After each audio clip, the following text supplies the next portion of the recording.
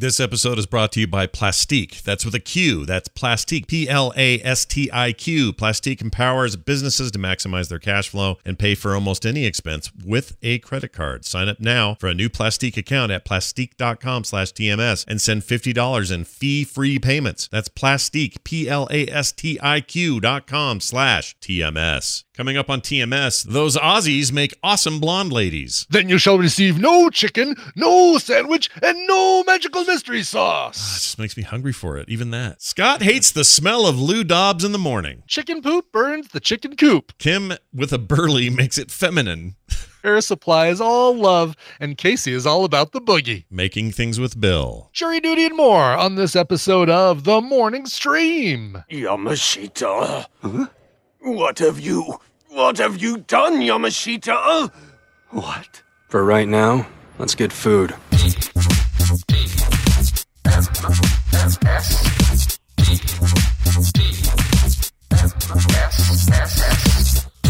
This is The Morning Stream. Hold on to your butts.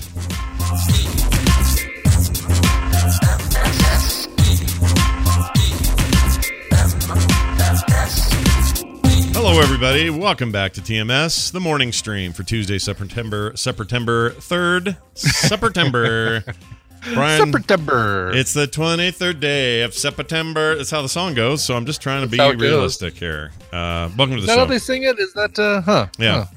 With Wind and Fire, not getting the dates right. No. Shame. Didn't you hear them this weekend? Were they one of the bands? I did not. It would have been great. No, it was Cool and the Gang. Oh, Cool and the Gang. Casey and the Sunshine Band. Right. I mean, they're era appropriate then, at least. They're sort of all. Oh yeah. They would have fit in perfectly with that group. And then we got there a little bit too late for Grand Funk Railroad. Oh, that's too bad. The railroad had already left the station. The train had already left the station by the time we got there because it took a while to get our Giordano's pizza, which was amazing. Yeah, of course. Those are always so good. So did you? Yeah. Let me ask you this: Did they? Did Cool and the Gang play Celebration? And if they did, how many times? Yes. How many times? They opened the concert with just the horn strain from Celebrate. Mm-hmm. And then the band started taking the stage while they had that, and then they closed with it, and they did probably like a 10-minute version of it, which Celebrate Sandwich is what it is. Even that's even 1 minute of that song is enough for me. I don't need that. I don't know if it comes from being from doing the wedding DJ thing. Yeah. Because I always had to play that stupid song. Or it just feels like such a pandery song. It feels like a song that was written with the intent that it was going to be played at sporting events when the team wins, or weddings when everybody's there and getting together and having fun, or whatever. It just feels pandery. I don't like songs that are like written with the intent that it's going to be played ad nauseum for certain things. Sure. You know? Countless people who get elected to office, like if you're a public servant and you get elected, they're going to play Celebration on the stage and drop balloons. Yeah. Right. Lee Greenwood's God Bless the USA, or whatever that song is, it feels like the most egregious example of this, where where somebody's trying to write something that's going to get played while the Blue Angels are flying over the stadium and fireworks are going.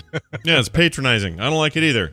It annoys me. Songs like that, and it's not always their fault. Sometimes they just take on that life of their own. What's the one Clinton used when he won that was controversial at the time? It was "Don't Stop" by Fleetwood Mac. Yeah, Fleetwood Mac, "Don't Stop," and then which I wouldn't say. I don't think they had any intent of that. Any intent of that being used. Oh, not in the at way all. that it was used. Yeah, not at all. I just think that it was controversial at the time because wasn't there somebody in the band who didn't like Clinton or something? This always happens. Somebody will get up, they'll win a thing, like Trump will win a thing, and then he'll play a song that pisses off AC/DC or somebody because he used it or whatever. And they're like, my politics don't align with this person who won, so therefore don't play our song. It seems like it always happens. Bruce Springsteen had one. I think it was "Born in the USA." It was played at some. "Born in the USA," which if you've listened to the lyrics, if you've paid attention to the song, the meaning of it is, how badly the veterans were treated when they came back from Vietnam. Right. It has nothing to do with it's not jingoistic at all. It's not like, I love America. It's like, man, America, you really effed up the way you treated those veterans. Yeah, Woo! we were bad at how we treated Vietnam people coming home. And that's true, but no one listens to those things. They just play it because they go, yeah, they just play it because it has USA in the title. It must be. It's like Hey Ya by Outkast. Yeah. Somebody plays play that thinking it's this great sweet song. No, it's about splitting up, divorcing, breaking up. Yeah. It's not happy. Yeah. Like every breath you take is about a stalker. Quit using that as your first dance. Young married couples. What's that kind of hippie song recently that goes, or not recently, a few years ago, but it's all the cool kids with their pumped up kicks. You better run. Oh, yeah, right. That's about a kid running around with a gun, going to shoot all the other kids who are too cool for him. It's a school shooting song. Exactly. It's not this happy little, all the cool kids with it. It's not. It's a bunch of people going to get shot. It's not. Nobody listens. I don't like Mondays, by the way, by Boomtown Rats was based on a school shooting too. Oh, I didn't know that. Mm-hmm. Isn't Pearl Jam? It was actually Jeremy? based on a true story. Jeremy, I think, is. It's a kid who's about to explode, right? Like yes, I think so. Like he's on the edge. I mean, he bit the recess lady's breast. How can I forget? Eddie Vedder will never forget the recess lady's breast. How can I forget? Yeah. And he hit me with a surprise lift. Back wide open. Just like the day. Like the day I heard. Yeah. That's the song. That's 90s. The one, people. 90s. Catch it. Catch the 90s. Grunge, man, grunge. I loved grunge. Grunge was great. I was watching Happy Gilmore the other day. Kind of holds up. Still okay. And I don't know why. One, Happy Gilmore? Yeah, it was on in the hotel we were at over the weekend. And it's funny. It's still funny. It's got moments. It's not perfect. It's not great. Yeah. But it's funny. Dude. Yeah. I don't know if you've heard about this. So the not Telluride. It was the movie. What's the Sundance? I think. No. What's the one in Colorado? Oh, I don't know. I think it is. Telluride Film Festival. That sounds right. The Telluride Film Festival. It just didn't sound right to me, so I didn't want to run with it. Yeah. But yes, let me make sure of that because I'm curious. I've got it right here. Telluride. Yeah, Telluride Film Festival. I always think of the Telluride Music Festival. I keep forgetting there's a Telluride Film Festival. But Adam Sandler, and Adam Driver getting celebrated at Telluride for their amazing film work in. Adam Driver did something called Marriage Story and The Report. Adam Sandler did this thing called Uncut Gems, which apparently people are loving. Like the critics, like the people who saw it at Telluride are saying, celebrate this dude. He's good. He always has been. He's just, you know. He lost his way for a little while, right? Like he was, Yeah, that's all it was. Well, I wouldn't even say he lost his way. He just Sally and Sam, or what was the name of that when he played twins? Brady's sister. Yeah, that was terrible. It was awful. But he just doubled down on dumb comedy for a lot of his career, and then didn't spend a lot of time doing more cool things like what was the one he did with what was that called? Punch Drunk Love. Punch Drunk Love was great. He was great. So good. Yeah. And Love Reign Over Me, or Love Reign Over Me. I'm trying to remember if it's named. I mean, it is named after the Who song. The Who leaves out the V, so it's Love Reign Over Me. But I think it's Reign Over Me is the name of the movie. About a guy who lost his wife in 9/11 and does nothing but play. What is it called? Shadow of the Colossus. What was that game where? With the big giant creatures, big huge creatures you get up on top of and attack. Yeah, is that called Shadow of the Colossus? Yep, that's it. Colossus. Yeah. Yep. He does nothing but sit at home, play that all day, and Don Cheadle has to try and pull him out of his head. That's a weird thing because that game has an ending, so I don't know how long he could play that. That's weird. I wonder if they acknowledge that. He probably just starts over again. Yeah, but my whole point grieving, was Scott. He's grieving. My whole point was in Happy Gilmore, he wears a really good plaid shirt that would be indicative of the '90s grunge scene. Oh, that's why we were talking about that. I was wondering. Gotcha. Yeah, I didn't know where we were going. Yeah, I don't know. Boy, did we veer off course. We did. The car is in the ditch. Someone help us out. Jaws of life. All right. Yeah. Here's a question for you. I got a question for you. This is an interesting one. Sure. Over the weekend, Kim and I had a little celebratory how was your anniversary weekend getaway trip? It was very nice. We went to Ruth's Chris Steakhouse and enjoyed a big, fat, freaking tenderloin awesome thing that I still wish I had in my mouth right now. It was amazing. Nice. It was really good. And then what else we do? We just did. It was kind of a foodie trip. So we ate at all our favorite places and did breakfast at Eva's and like all that kind of stuff. Perfect. And part of the day we were kind of out and around. And I'm like, you know what? Let's stop by the mall. I want to see if the Apple Store has those Mac Pros in yet. I just want to see if they're there. And if they're not there, not that I'm going to buy them because they're too expensive. I just want to see one. Right. I want to see one. Dude, they're $8,000. I cannot afford that freaking thing. There's no way I'm going to own that. I know this already, so I just kind of want to slobber on it. And I want to see if they update the iMac Pro because maybe that'll be the middle ground. I don't know. Anyway. Sure. So we go in there. We check that out. Everything's fine. They don't have them yet. I leave. And now we're sitting out in the kind of mall area just talking. And this old man comes walking down the thing. And by old, I mean in like, I don't know, early 70s probably. Older guy. Okay. All right. Not unusual to see an old guy in a mall walking, just to get his exercise. No. Not even that unusual. Like they use that as a good get out of the elements, enjoy the set temperature. Sure. And it's not even that unusual to see one with a fanny pack. Would you say that would be true? No, very much not unusual. Very much not unusual to see that. Yes. And chat room, I know a lot of you are from parts of the world where a fanny pack means something very different. But I am talking about the little pack on the side of your butt. We're not talking about vaginas. No vaginas here. So this thing, that's fine. Again, you want to carry your stuff. You're an older guy. I get it. You need a place to put your hooch. So you put your hooch in a.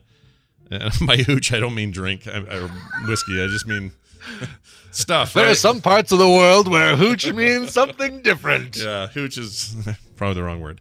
But anyway, he's wearing this fanny pack. Now, I don't have a problem. It's off to the side or even up front or whatever. This guy's wearing it like a low-hanging codpiece. Like he might actually have a hole cut in the back and might have his unit in there. Yes. It did occur to me that his unit might be in there because it was so low, and the way he walked, it would sway. It would like shake forward and backward. I don't think you're supposed to do that. Well, keeps his scrotum from dragging across the ground, Scott. I mean, I really did for a while wonder if there was some medical thing, like maybe he's got like a hidden colostomy bag in there. Or there's some kind of whatever. He probably just doesn't have it, cinched tight, right? Like he basically got it, clicked the little clicker in there, put his what would he have in there? Probably his I'd say there's got to be some lip balm in there. Yeah. There's probably a trail mix, maybe. A physical address book? Yeah. Oh, yeah. Yeah, there's nothing electronic in there. Are you kidding me? No, definitely not, especially if it's that low. You don't want any weight in there that's going to be swinging back and forth as you walk and constantly just whacking you in the TPZ. In the Wait. The TPZ. What is that? That's the 2% zone, Scott. Oh, the 2% zone. I've never heard that. I like that. It's very good. Well, anyway, I couldn't understand it. I felt like saying something. I didn't. But I don't think you should wear it that low. And I wish I would have gotten a picture so you could just see what I'm talking about because it was ridiculous. You could see it as he got past you. You could see from behind him it swaying around between his legs. You could see. It was bad. Not supposed to do that. I don't think he understood. And then we thought, all right, we got to get home, but we're kind of hungry, and we got this thing at the house later, so everyone's coming over. Why don't we stop and just get something cheap and easy? Let's just get food. And Kim says, well, what do you want to get? And I said, you know what? Popeyes. If they have the sandwiches today, that'd be awesome. I thought, well, maybe it's a Sunday. No way. They might have some extras. It was pure hope, right? Just hope for hope's sake. Yeah. I go in there, or we pull up to one. We are greeted immediately by a sign out front. I'd like to share this with the chat. Let me just paste this in here. Here we go. This is the tweet I put up. This is an actual photo that I took. There we go. Brian, the link's right there if you want to see it. There's a giant see it right now, the photo. piece of paper with a big giant text on it that says, "No more sandwiches!" With 3 underlines underneath it to help emphasize that there are no more One sandwiches. underline, people might think, oh, they're joking. 2 underlines, Maybe they really do have some in the back, but 3 underlines. Oh, they're serious. Yeah, they're serious about it, and they were grouchy. We decided to get something there anyway. Oh wow! But they were so grouchy with people because I think if I had to guess, if you work at Popeyes right now, every other person is asking for the thing, and you're telling them, "Sorry, we're out," and it's constant all day. You must be so sick of it. So I understand why they're all grumpy. I get it. They looked at us like, please don't be those people to ask for the chicken sandwich. Please don't be those people to ask for the chicken sandwich. Well, there's a Popeyes in Houston that got held up at gunpoint. Yeah, I heard about that last night. Somebody pulled a gun on them because they didn't have the chicken sandwich. What is that about? Oh my gosh. Jeez Louise. How? Okay, I will admit that when I had that thing before everything, all hell broke loose, it was amazing. It was the best chicken sandwich I've ever had from a fast food restaurant. Okay, it was good. Here's my question. Yeah. Are we out of chickens? Are we out of bread? What exactly are we out of that they can't just make more? I think they're out of the buns. Just a ploy? This is just a ploy to get people to get their app, right? I mean, that's what it is. Maybe. I don't know. Does the app, unless the app tells me when the chicken sandwiches are in, then no thanks. That's what the app is supposed to do. Yeah, it's supposed to tell you when the chicken sandwiches is back. But if anyone out there knows, you want to send in a call or an email and you tell us what's the deal, we don't know. Here's my guess. It's a combination of those two things because there's plenty of chicken at Popeyes. That's what we had. I had tenders. Kim plenty had of chicken in the world. We can get chicken. Yeah, chickens are not hard to find. Right, but at Popeyes, there's plenty of just straight up chicken. Like they're not out of everything. They're only out of the sandwiches. So I think what's happening is the sandwiches come pre-breaded, pre-spicy, pre-whatever in a certain format, and that's what they're out of. They're out of those. Oh, you don't think so? They don't actually like deep fry them there or anything like that. It's like I don't think they get it frozen. It's like heated up. I'm pretty sure that's true. I could be wrong, but I'm pretty sure that's how. That's they do a bummer. Now the regular chicken there, I think they do fry up there.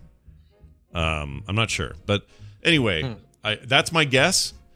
I don't think this is them doing this on purpose. Well, Rainbow Bright says that they do deep fry them there. So I mean, I'm thinking, all right, so it's the sauce. There's no part of this that I feel like is a natural resource that has been depleted. Well, whatever the sauce is, whatever this magical mystical sauce is that they're putting on this thing, I'm sure it's household ingredients that could be bought at a grocery store. Probably combined in a very specific amount. Probably, but in pepper and like cumin, oregano, whatever. In their distribution method or plan or logistics or whatever, and there's probably plenty of chicken on delivery days, and they're just running out. And they're not going to go, all right, send Bill to Costco and get some fake, like it all has to be their thing. It has to be their stuff. It has to be well, okay, but corporate could go to Costco and get those things, arrange them in the exact amounts required, deliver them to the Popeyes restaurants to smear on their chicken sandwiches after they deep fry them, whatever. This makes me wonder if they have a whole bunch of chicken for the sandwiches in the morning and they're just gone by noon. That's what I wonder. Like maybe that's what it is. It's just amazing, like how, I don't know if it was, it's brilliant on their part to have this kind of word of mouth thing that just explodes. And then that's the point at which they run out. And that's also the point at which they unveil their brand new app. Mm-hmm. The best thing about this sign that was on the door is the door is right next to one of their big placard advertisements that says, try one of our new crispy sandwiches, both spicy and regular, right there. And then, no more sandwiches! Right, exactly. Take down your signs then. Don't advertise it. When you've got shirts and prints and things like that in the Frog Pants store, which are fantastic and easy for anyone to buy by going to frogpants.com/store. Nice. I think that's right, isn't it? Yeah, nice. If all of a sudden there is massive demand for it's a frap. Yeah. Or it's a snack. It's a snack. Admiral Snack Bar shirt. Yeah. Do you just put up a big sign saying, we're out, we're never going to get any more? Or do you contact your t-shirt supplier, who we both know, and have more of them made right away? Well, they ship from him, so it's him that would have the stock. But if we run out, I mean, the store has, let's say, 50 shirts in inventory. if it sells out, it will warn us when there's only 10, whenever the alarm is, like 10 left or something. Right. And if we run out completely, it'll just say sold out. And yes, we would want to quickly get more shirts in. Exactly. Yes. But yeah, I mean, you're right. I just don't think there's a same day fix for a multi-national chain. Not a same day, but they've been out for 2 weeks, haven't they? Yeah, but that's my question. Are they getting them out every day and just selling out every day? Because that's just a volume problem. I think they've been out since 2 weeks ago. Like, I don't think that they've gotten more run out again. Oh, like August. Oh, I didn't know that. August 27th. Should get the app and see. You should get the app. That's how you get you, dude. They'll get you with the app. August 23rd or 21st is when this thing went crazy. So I guess it's been almost a week and a half. And then they sold out 1 week after this thing went viral, and I guess we're not even at a week yet. Okay, so hasn't been that so long. It's maybe not a day 1 fix, but I guess I'm crazy hoping for a day 5 or a day 6 fix. I would have thought you could get some by now. Yeah. Let's see. I'm trying to see some of the reviews on this app. Useless. Can't order chicken sandwich. That's when guy says that. Let's see. Offers, Popeyes. Okay. This app doesn't tell you anything. I don't even think this notifies you. Huh. All right. Anyway, it's quite the conundrum. No chicken at Popeyes. I guess go to Chick-fil-A. Do what you got to do. Just don't go on a Sunday. Lemonade in the chat room says, "How's dieting going, Scott and Brian?" And I said, "Great, because I can't buy a deep fried chicken sandwich." That's right. Same here. I have to settle for a vegetable. Yeah, I'm still doing my intermittent fasting thing, and I'm still steadily losing weight. And really, in the hours between, I could lose faster if I didn't eat. Occasionally I'll just go a little bit nuts. But I've been eating pretty well. But on this trip or on this weekend thing, we ate kind of extravagantly because it was a weekend out and all that. But I still stuck to my hours, and I still lost weight during that time. So it's working for me. I kind of like not having to count anything. It drives me crazy. I mean, I know I'm smart enough to know that I shouldn't have Coke for breakfast and a freaking pizza for lunch. Like, I know better. 5 right? margaritas. Yeah.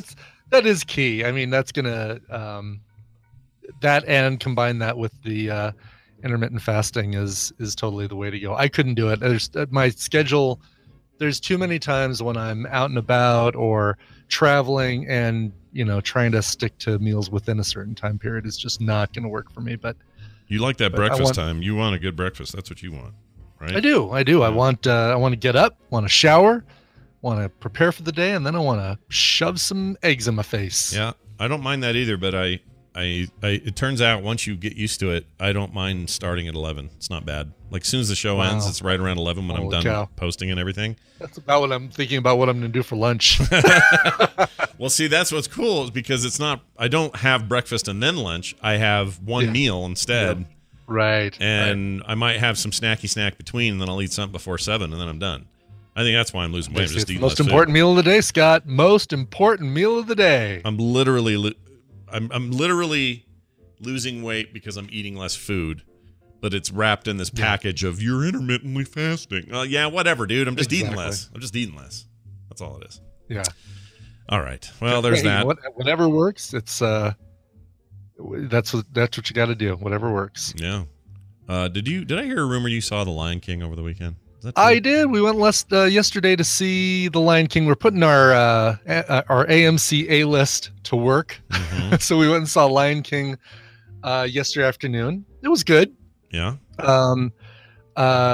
I like the changes that they made besides obviously the big, CGI cell animation to CGI change. I think it's gorgeous. It is a beautiful movie. And there are times when your mind totally forgets that you're watching CGI animals run around in a CGI.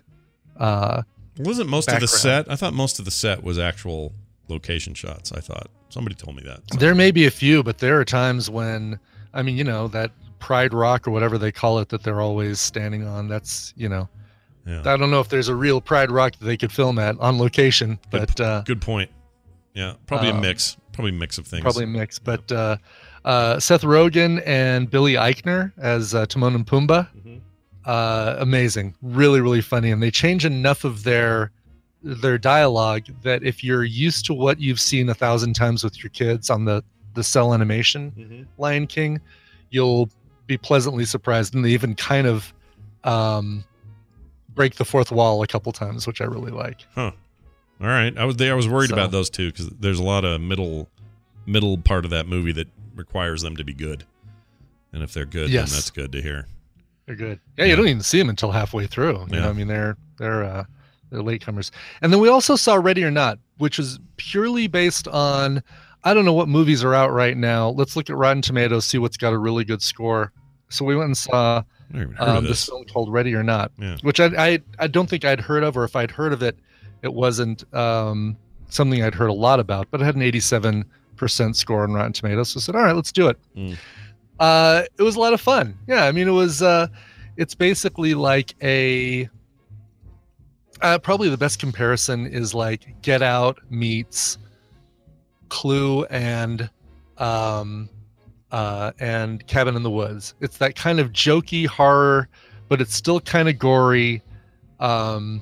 There's kind of a Get Out vibe to the whole thing about this family that, you know, where stuff under the surface is kind of kooky, kind of nuts, and I don't know. It's a good streamer once it comes out. I wouldn't say rush out to the theaters to see it while it's still in theaters, but we get three movies a week, so we're like, oh, let's go see it.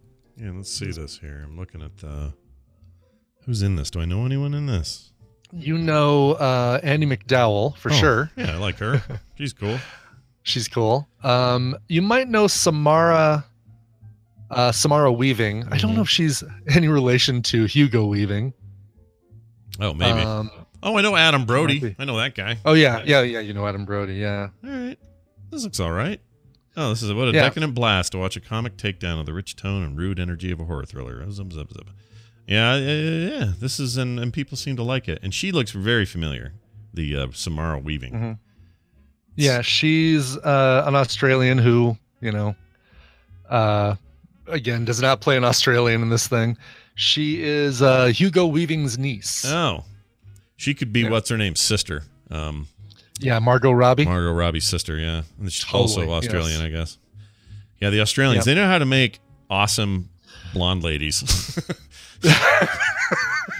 You know what I mean? Like really good actors. I know. It's like they just grow them in a lab somewhere in Sydney, outside the the suburbs of Sydney. There's like a lab that just cranks out very attractive blonde women. Yeah, and a couple of weird looking dudes like Hugo, her uncle.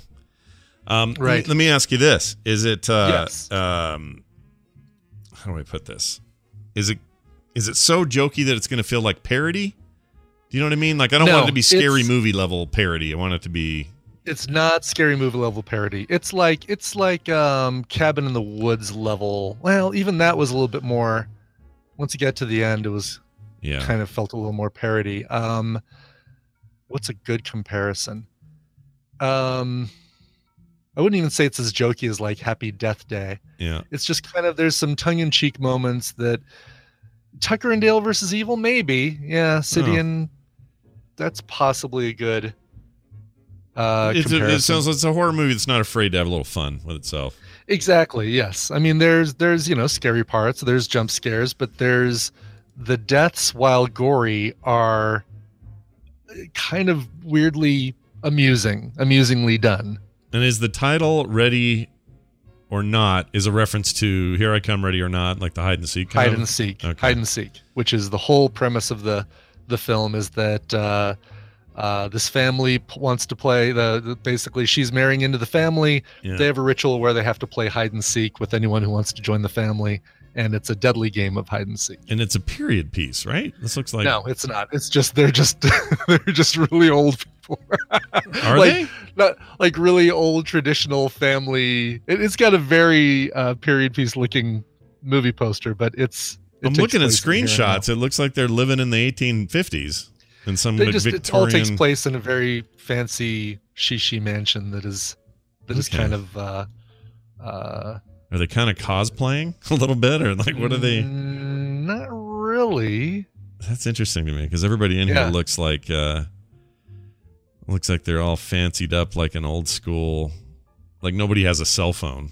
It looks like Victorian. Yeah, they're the cell phones do play into this. So. Really? Okay. Yeah, somebody uses FaceTime during this film, so it's modern. It just happens to be that they're in a very old mansion, and it's done very, they're an old traditional family who's just come from a wedding, so they're kind of in their best tuxedos and stuff, so they kind of look like it's a little bit older. Yeah. The poster almost looks like a Western. It's weird. They got axes. It almost does. And with the bandolero around the bride. Yeah. That looks good. Anyway. That seems like I'd have fun with that. I may have to take him and see It's not bad. Yeah.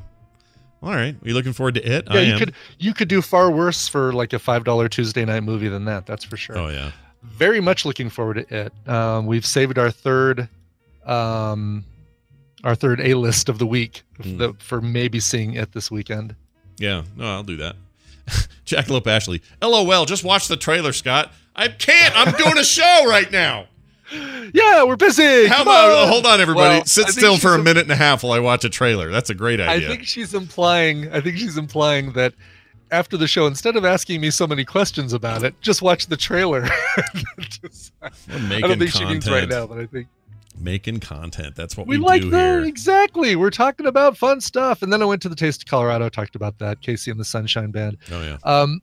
You know what? I got to give it to, I almost said I got to give it up. Give it up, baby, give it up. Yeah. To Casey and the Sunshine Band. Number one, dude is like 70 or 68 years old. Casey. Oh, whose first name is Casey, I think. Is it really Casey? Like Casey? It's Casey, as in Casey. Casey. Oh, all right. I was Casey.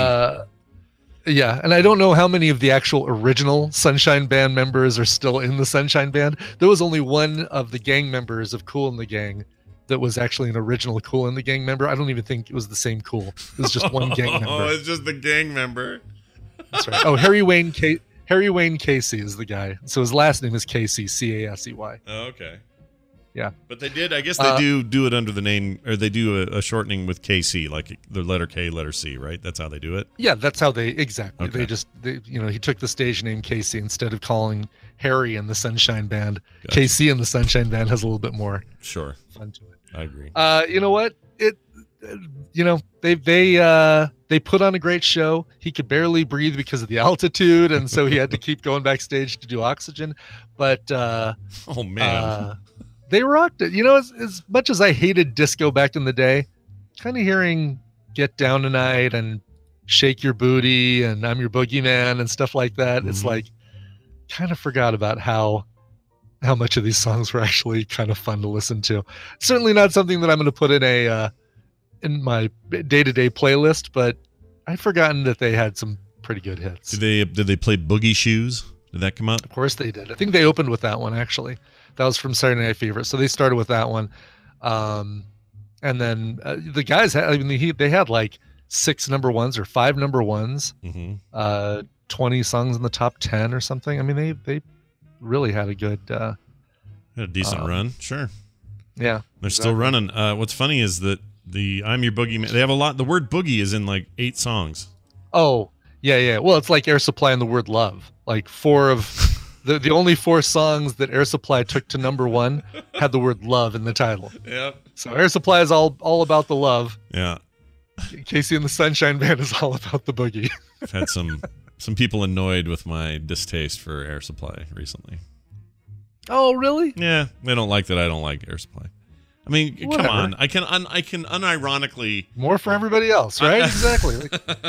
You're not going to get in the way of their enjoyment of Air Supply by not liking it, so what's the big deal? Yeah, you guys listen to Air Supply to your heart's content. It's just not, It's not for me so much. That's all. Jeez. All right. We should Besides, do the news. They're all out of love. They're so lost without you. They're completely lost without you. This we know. This is your radio newscaster with another exclusive sensational summary of world and local events.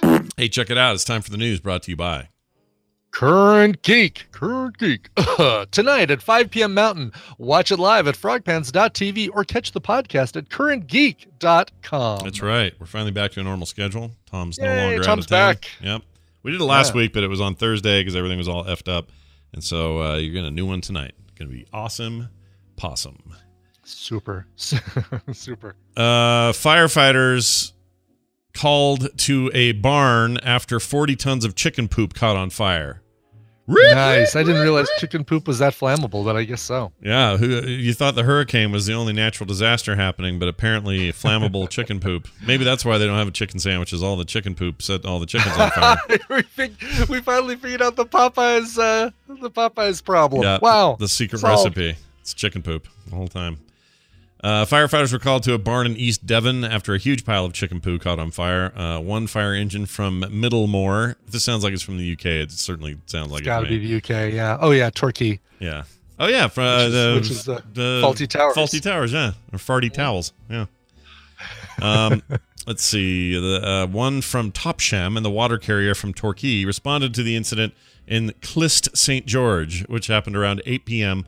on Friday evening. The spokesman for Devon and Somerset Fire and Rescue Service said, oh man, the Europeans with their awesome names. They doubled down on all of their British sounding locations for this article. Ministry of this and that. I love that kind of stuff. Anyway, they said they had 40 tons of chicken manure that had been stored in the barn. That is a lot of freaking chicken poo.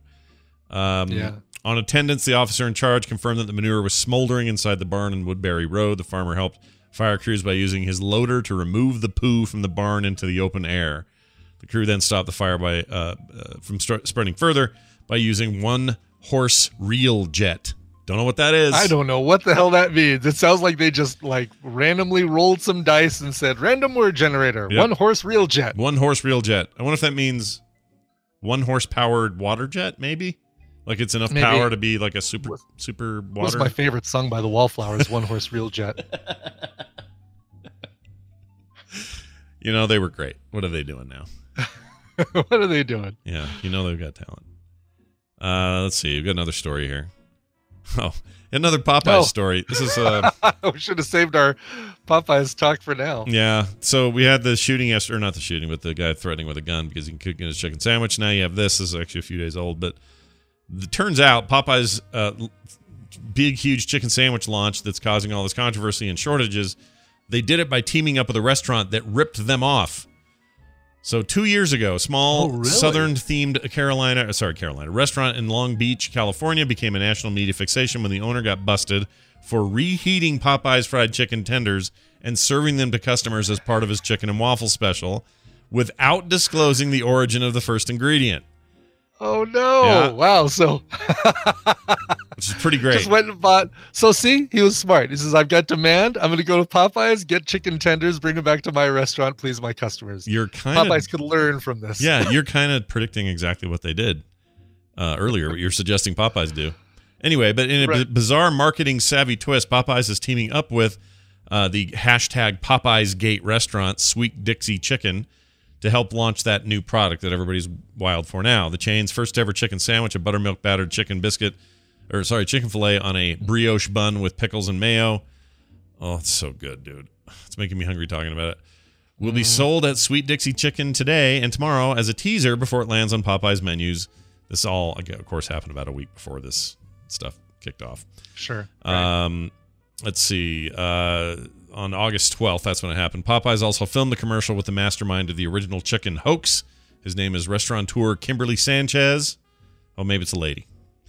Anyway, I don't know. There's lots of Kims. You never know. Could be. Probably. Kim Burly, typically female. Yeah, when you have the Burly is a woman. Yeah, you get the Burly. But even though Burly usually means men, somehow putting it on Kim makes it feminine. So there you go. Kim Coates is not a Kimberly. He's a Kim. He's not. And he would like to know. Kimberly Coates. Yeah. Please welcome to the stage, Kimberly Coates. Hey, everybody. Have you seen Paper? Good night. Did you read the paper? It has my name on it. Did you read the paper? Let's see. By the way, I don't know if I told you this. Dunaway has been playing No Man's Sky as well, and he found a planet that is only water. Pure water planet. No land at all. He named it the Costner. which is pretty great. That's awesome. Yeah, I was directed to a planet like that for a monolith or something, or no, because it had cadmium and I needed cadmium, and flew around that thing for half an hour looking for one island where I could get some cadmium. Like, screw this, I'll just hop into a black hole, go to another system. Yeah, there's plenty of that's funny it sent you there. That's nuts. Yeah, the water ones are cool for if you're doing water stuff, like the water bases. Those planets are cool. Yeah. But if you're not doing that, they're. I still have not done a water base, but I did get to the end of the Artemis storyline. I'm not kind of continuing with the Apollo storyline, but which is, they run parallel. Yeah. But there's a little decision you have to make in this game that is one of the most difficult decisions I've ever had to make in a video game. It's weird. Did you find the Cave-Ax, or the truth about the little Cave-Ax guys, the little shrimpy dudes? Did you find out what they're up to? Don't know if I have yet. The little toad-looking characters. Yeah, I don't want to spoil it if you haven't, because it's. Nope. I imagine I'll get there because I've now got one working for me in my base, and I bet his storyline of like, bring me more stuff for the base. I need a weapons guy. Get me a weapons guy. Yeah, he's a spaz. Those guys are basically Ferengi. That's what they remind me of. They kind of are, little toad Ferengi. Toad Ferengi. Ferengi toads.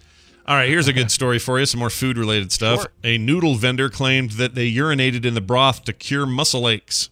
Oh, yeah. Oh, jeez. A person claiming to be a noodle vendor, or as I would say, noodle folk, with lots of customers, said their shop was very popular because their dishes helped cure muscle aches and pains. The secret ingredient of the noodle was the vendor's urine. That's his pee-pee, you guys, his pee-pee. A secret ingredient. Pee. Oh, what's Bobby Flay going to do this week with it? Now he's got to work with pee. Bakusan, yes, go ahead. Yes, it looks like he's peeing in the chafing dish. He's peeing in the chafing dish and placing it in the microwave. All right, thank you. Bakusan, yes, he's making a urine ice cream now.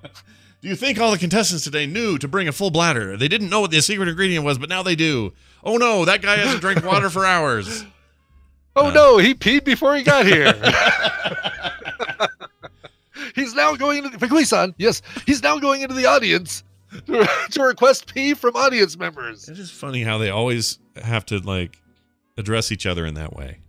Yes, yes, go ahead. Yeah, that whole thing, like the guy on the floor. I love that. I love that show. It's pretty great. I haven't seen it in a long time, but I like it. Anyway, the secret ingredient is pee. The post was in response to a picture that was posted on the fan page. Yak Dang's Diao Jat High Return version 1.2. I love that we have to give the fan page. Go look it up, guys. Enjoy. Yak Dang Diao Jet High Return Volume 12, yeah, V12. Or V12, not 1.2. The poster said that they had many customers, occasionally construction workers. They claim that they secretly urinate in the broth to help with their customers' ailments. Some of the people shrieked with disgust. Others said that it was probably a post to discredit the group.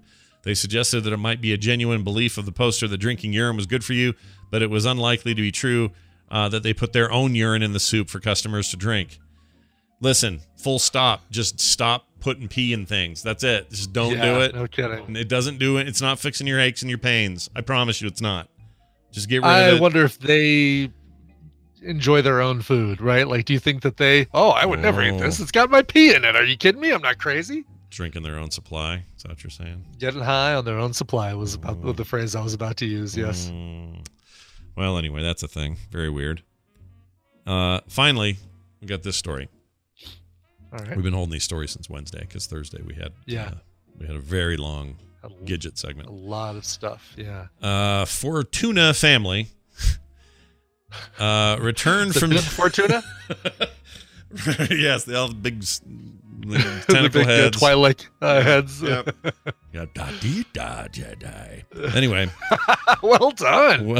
Well done, pulling out the Bib Fortuna quote. Once in a while, that serves me.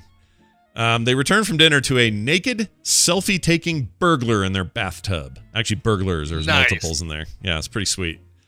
Let's see. This is. Were they wearing pig masks? Call back. Listen to last week's show. I guess that's we pride ourselves on not having any continuity, but that one you might need to go a couple weeks back. There are enough listeners who work really hard to maintain the continuity of TMS that I think we have to reward them once in a while. I think that's fine. We do, and celebrate the lore keepers. Yeah. of TMS. They're the weirdos among us, and we need to celebrate them. Right. Anyway, this is what the family said. They returned to these naked people. We came home from dinner to find these two in our house, as resident Tara Johnson. That's my sister's name. My wayward sister, Tara. My wayward sister. Oh, well. Carry on my wayward. Yeah, I almost went there, but I felt like it was just too low-hanging sibling. I guess I can't say son. Anyway, wrote on Facebook, the girl was completely naked in the kitchen cooking dinner while the guy was taking a bath. So it was a dude and a lady.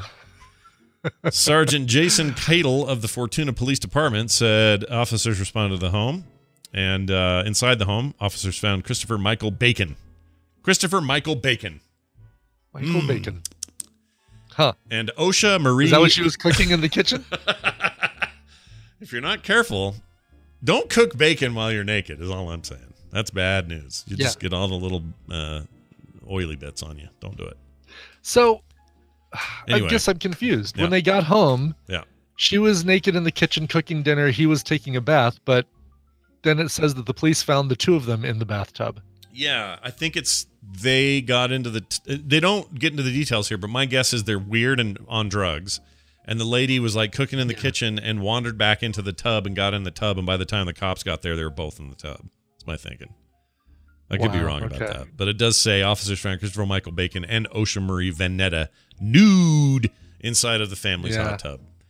Boy, how many days do you scrub that until you feel okay about being in there again? Just replace the tub. I don't know. Move out. Yeah, looking at these two, I'm going to say that methamphetamines is a factor. Yeah, probably. I mean, no offense to heavy drug users, but we're gonna put this photo up. All right, there they are. They look like they're they've been around the block a few times. They've moved. They've busted into people's houses, taken their stuff, and been naked in their tubs before. This is not. They have spent a little bit of time in the bathroom at the Las Vegas Jack in the Box, if you know what I mean. Yeah. Oh yeah. I know right what you mean. If you know what I mean. Where is the Lost Coast, by the way? See, this is from the Lost Coast Outpost. Oh, I don't know. Have you been? Oh, looks like Eureka, maybe California, I'm guessing then. Oh, this is probably north, like Bakersfield sort of zone. Northern, yeah, like Bakersfield or Redding, north of Sacramento. That is definitely meth country for California. Yeah. Bakersfield in particular, I always hear. Pretty methy out there. Pretty methy. It's a very big. You guys have made a lot of meth. It's a big meth.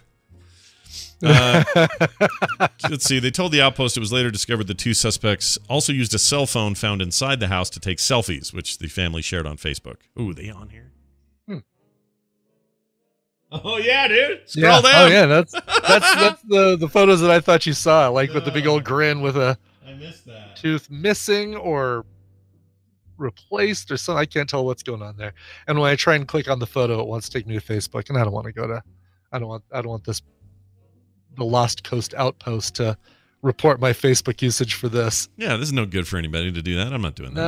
No. F that is what I say. Exactly. All right. That's going to be it for your news. Now, the one thing I haven't heard from is I don't know if Bill's still. I don't know where Bill is because he might still. Oh, right, because he always hangs around there, right? Doesn't he? He does at Dragon Con, which ended yesterday. Yeah. So, he's home, he says. Oh, he's home. Big smile. He's home. He's ready in the for chat. us. Okay. Oh, I should have checked yesterday because sometimes he'll stay and like collaborate. Stop. How's that song go? The Ice-T song? He'll stop, collaborate, and listen? Yeah, stop, collaborate, and listen. Something with some god dissing. How's that song go? I don't know how it goes. Doesn't matter. We shouldn't sing. Ice is back with a brand new edition. Oh, shit. Look at you popping off the 80s awful rap. All right. Hey, what's that guy's real name? I was making fun of him the other day, and I couldn't think of his name. It's long. Rob Van Winkle. I think. Yeah, Rob Van Winkle. That's the worst. Sorry, no offense. But if you want to... It's only a slightly dumber name than Vanilla Ice. Yeah. Slightly. Like, if you want to be a cool rapper person, that's a dumb name. Super dumb. All right. I guess that's where you got the Van for Vanilla Ice, though. Oh, right? Oh, maybe. I didn't think of that. Yeah, the Vanilla. I mean, I know he's white too. Sure. Which, you know. Oh, Taylor. You have to play that up if you're a rapper like Snow and sure. Iced Tea Latte. Is there?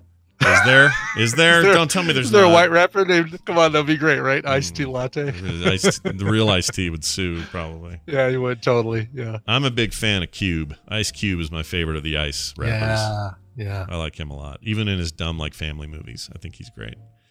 Anyway, let's. I was thinking of Anaconda for some reason because he's in that, isn't he? Wasn't he the cameraman in Anaconda? Yes. Yeah. He was good in that. Anyway, J-Lo and J-Lo's in that. Wait, J-Lo. Jennifer Lopez or John Voight. Oh, John. Wait a minute. You said J-Lo and then you said Jennifer John Voight. Like you were. Well, I was going to say Jennifer Lopez, but I was trying to think of John Voight. I was trying to think of. I can't think of John Voight's daughter's name. Oh, Angelina Jolie. Angelina Jolie. Yeah, that's the name I was trying to come up with. And it's like Jennifer. No, that's not it. Angela. And I just said, John Voight. John Voight. And when he gets he gets barfed out of the snake and then winks. Remember Puked at it and winks and then gets re-eaten. Yeah, it's so stupid. It's so stupid, that movie. I kind of love it, though. All right. That's it for... what?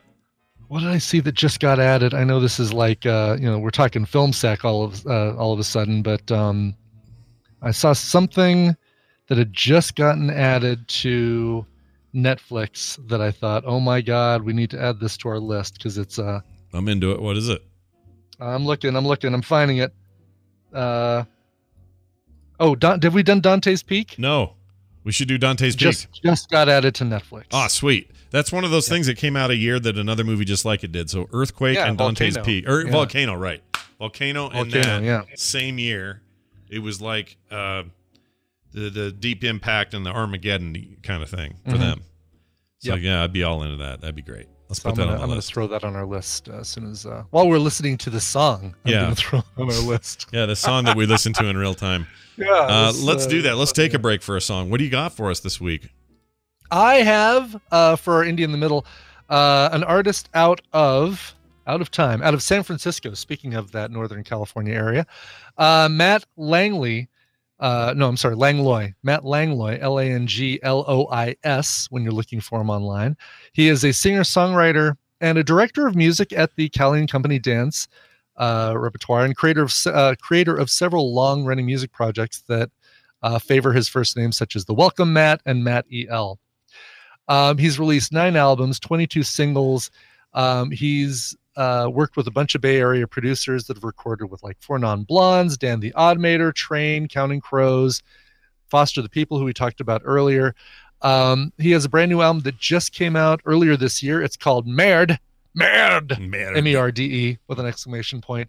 Here is the song from that album, one of the singles from that album, Making Me Feel Crazy.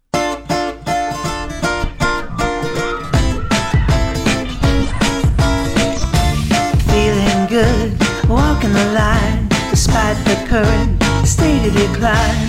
I'm happy to be staying afloat, even though we're all on a sinking boat. I'm okay, I'm not depressed, living with all this shallowness. Now I see, it's not me, it's everyone else making me crazy. It's the world, it's not me, making me feel crazy. Crazy, crazy, crazy, crazy,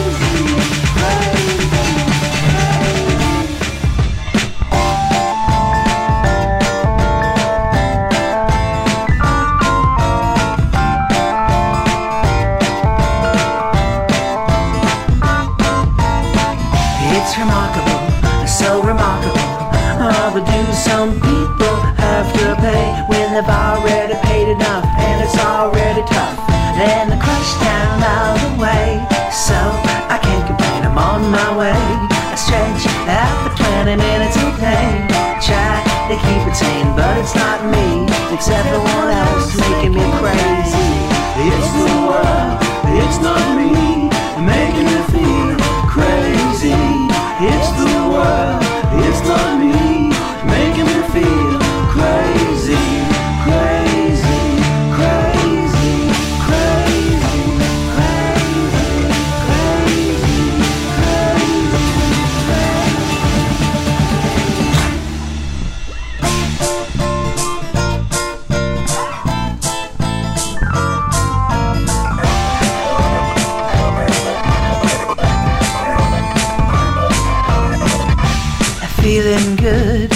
walking the line, despite the current state of decline. I'm happy to be staying afloat, even though all on a sinking boat. I'm okay, I'm not depressed, living with all this shallowness. Now I see, it's not me, it's everyone else making me crazy. It's the world, it's not me, making me feel crazy. It's the world, it's not me, making me feel crazy. It's the world, it's not me, making me feel crazy. It's the world, it's the world, it's the world, it's the world, it's the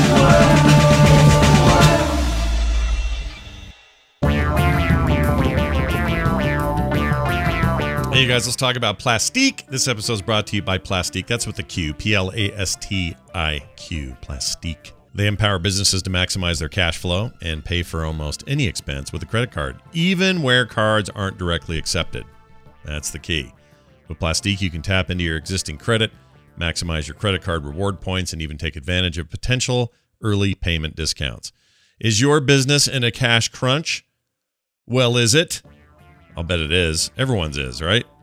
Nobody's got the perfect thing going on there. Well, Plastique's the best way to maximize your cash on hand. You can pay rent, utilities, taxes, contractors, freelancers, or even business supplies. And then that skyrockets your rewards, simplifies payments, and use your working capital in whichever which way makes you the most sense. Like, why would you want to do it any other way?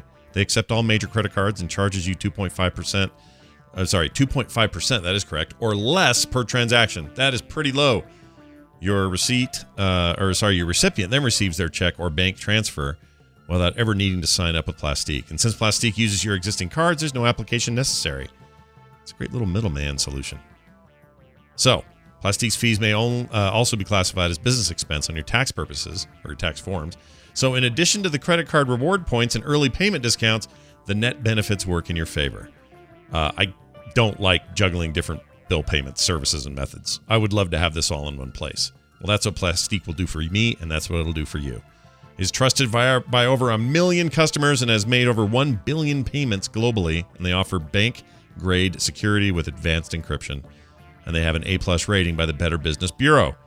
Plastique is also guaranteed on-time delivery, or they'll pay for your late fees. Smart card holders trust Plastique to grow their business, and we've got a special deal for our listeners. Sign up now for a new Plastique account at Plastiq.com/TMS and send $50 in fee-free payments. That's Plastique with a Q, Plastiq.com/TMS. And you can send your first 50 in payments fee-free, but only when you sign up at Plastiq.com/TMS.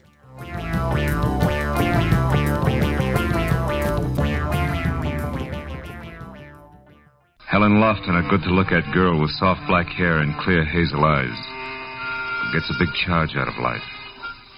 But Helen was a great girl.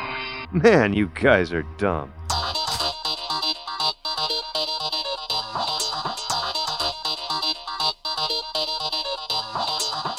The morning stream.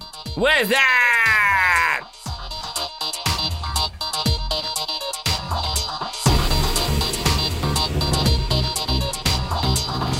All right, we're back, everybody. Hey, a quick reminder, if you like the show and you want to support us, go to patreon.com/TMS. It's a great way to do it. It's a way to keep the lights on and keep us happy and keep the show happening every day, which keeps you happy. That's patreon.com/TMS. All right, let's get Bill in here.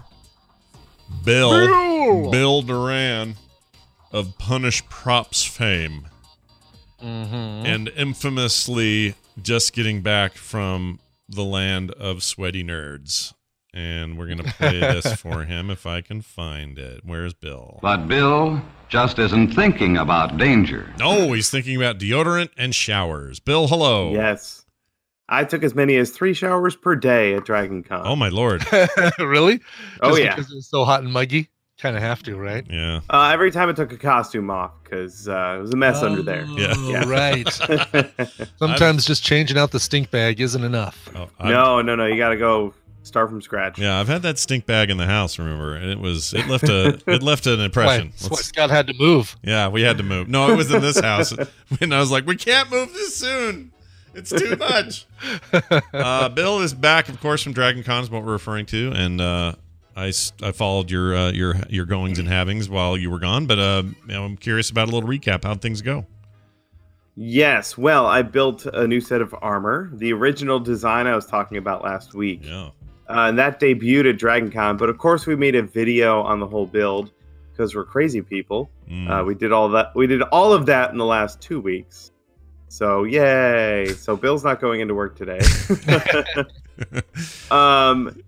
have a full video up at punishprops.com if anyone wants to check it out.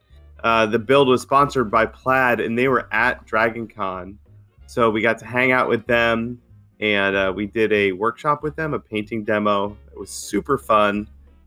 And then I got to run around in my new costume, which had lights and smokes in it. Or lights and smokes? Smoke? Wow.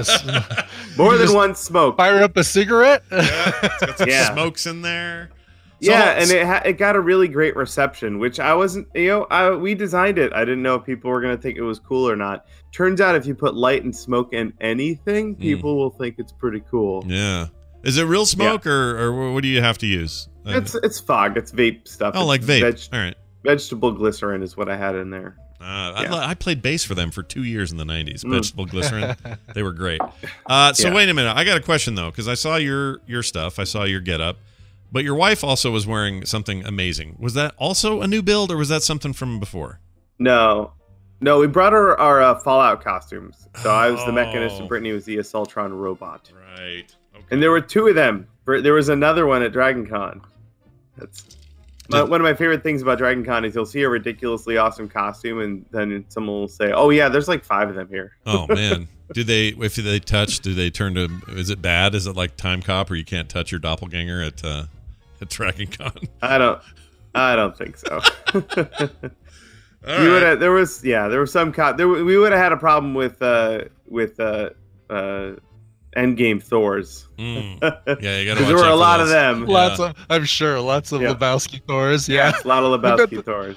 Yeah. I imagine that's probably the most popular one out there. Most popular. Well, that's actually another question. Did you every year everyone says, "Oh, it's all Deadpools this year," or "It's all whatever's." Yeah. What was the most common this year that you saw? I don't know the reference because I haven't seen the show yet, but the sailor outfit with the word ahoy on the hat. Stranger Things. Yeah, there were lots of those. Lots of those. Okay, interesting. Yep. I wouldn't have called that. I would have still said, there are probably still plenty of Deadpools, right? There's always a Deadpool. Yeah, there were a few. That costume, that sailor costume, you can just buy. So I guess it was probably really easy to throw on. Yeah. Do you scoff at people that do that? Do you look at them with disdain down your nose? Like, how do you feel about that? Scott, do you think I look at anyone with disdain? Come on. I don't know. I'm trying to. Who are you talking to? Trying to dig up some controversy here. I can't find any with Bill. He's too nice. No. What I love though, think about this: is someone might not be a cosplayer, and then they see this TV show and they're like, "Oh, my friend said you can buy that costume. Well, we're going to Dragon Con, so I'll buy it and throw it on, and it'll be really cool." And then they go to Dragon Con, and there's dozens of them, and they all become best friends. It's like that person's a cosplayer now, like because they bought this off-the-shelf thing and went to an event and had the time of their lives. It's like we've made another conversion, everyone. Yeah, we should all be happy. You should all celebrate that. Yeah. Yeah, it's totally fine if it looks like Underoos this year. They'll grow into it. Well, the thing is, the next year that same person will come back and they're like, "I made an Iron Man suit. I got the bug and I made a full Iron Man suit, and it works." Yeah, and then they fly away, and I'm like, "That sounds about right." So this build, there has to be challenges. I'm sure there are people listening right now that are like, "Well, yeah, sure, I can copy an Iron Man design and then work on that and even give it my own spin." But if you're talking about something from scratch like this, the challenges sound kind of heavy to me. So what were the big challenges? And what did you do to overcome them, I guess? Well, mostly just like making the proportions and everything look decent. You don't want the whole costume to be lopsided. You don't want to have like just big gaps where like one part of your costume is super, super detailed and another part's just like a flat color. Like you want it to be balanced across the whole thing. You want to make sure it'll look good, at Dragon Con in a fairly dark environment. So that's why I covered it in lights. Yeah. And I think we pulled it off. So I never heard anybody say that before. The environment's kind of dark. Like you can't. What do you yeah, mean by it's not dark? it's not like BlizzCon. BlizzCon on the floor is super super dark. Yeah. But at Dragon Con it gets a little, especially in the evening. There's no daylight coming in. It gets a little bit dark. Right. In the Marriott atrium where we hang out. Yeah. Oh right. I'm looking at the. You have so many pieces to this. Oh my gosh. Oh yeah, there's a lot of parts. So total time building this thing? What do you think? I kept track of the hours. I can't remember though. I'd have to go check. But we started it like 2 weeks ago. That's wow. All right. Yeah. Still fast by most standards, but yeah, that's impressive. And does this thing have its own stink bag now? Because it looks. Actually, I don't even have it. I left the costume with plaid, and it's their problem now. And I did not have a chance to wash it, so it's their problem. Yeah. So Dragon Con. This was my 9th Dragon Con in a row. Yeah. And it continues to be magical. Of course, saw my Tuesday buddy, Justin Robert Young, and his wife, Ashley. Yeah. We hung out. They're doing great. Yeah. We had a meetup for our prop tarts, which went super fun. Yeah. And we saw a ton of cool costumes. You guys want to hear about a couple? Yeah, give me some. Of course. Yeah. Okay, you probably heard about this one. I have a link for the chat to a Twitter post. But it was Atreyu from The Neverending Story and his horse Artax. Except the cosplayer only had the head of the horse, and it was lying on the ground, and he was crying like he was trying to save his horse from the swamp. I heard about this. From somebody. That's hilarious. Seeing the GIF below. Yeah. Oh, that is brilliant. Wow. Look at that. It's so smart, so clever. And so this guy just wanders around with a horse head. Then every once in a while he throws it to the ground and starts screaming. That's great. It's so amazing. That photo in particular is great because it feels like there are people just trying to get around him. Like they're just sort of also, oh gosh. That's also very Dragon Con. Yeah. Yes, that's exactly it. Like, dude, try to get to the bathroom. Yeah, I gotta pee. Yeah, that's awesome. That's a really good one. It's kind of freaky too. That horse head is very realistic. I know. What's cool is he can use that for a Godfather cosplay too. Yeah. Yes. Yeah, that's gnarly. Another one. So our friends at Plaid made one. They make Mod Podge, and they made a Mod Podge bottle costume. Another link in the chat there. I tweeted that one out a few days ago. But it's a bottle of Mod Podge as a costume, like a mascot, and it's great. The most common thing used for by cosplayers. I love that. That's amazing. I love it. Look at the attention to detail on the way the colors and the wording and everything. That's really great. Is there always people always do that? Does anyone just show up as a piece of foam? No, that's new. That's new. All right. But I wanted to say something like, isn't it weird how I scooped out your guts and covered them with my armor? Nice. Anyway, so there were so many good ones. There was a full-size Mondoshiwan from The Fifth Element. Oh, man, we were just talking about how cool that... did you get a photo of that guy? Yeah, I got one. I don't have it. It's on a camera somewhere, but yeah. No worries. I can't wait to see that, because that is... after watching Fifth Element again for Film Sack recently, just looking at those things, first thing I did was like, I got to find a 3D print of it, and 3D printed it. And I saw that floating around someplace. He's got a Lilu with him, or with it. Oh yeah. They're hanging. Lilus are easy to find at Dragon Con. Yeah. At least they were last time I was there. Yeah. There were a couple. I saw a couple. Yeah. Which there was my buddy Ben did a costume skit sort of thing. They do the Independence Day. He's got a buddy looks just like Will Smith, standing there with a parachute that's got an alien in it. Mm-hmm.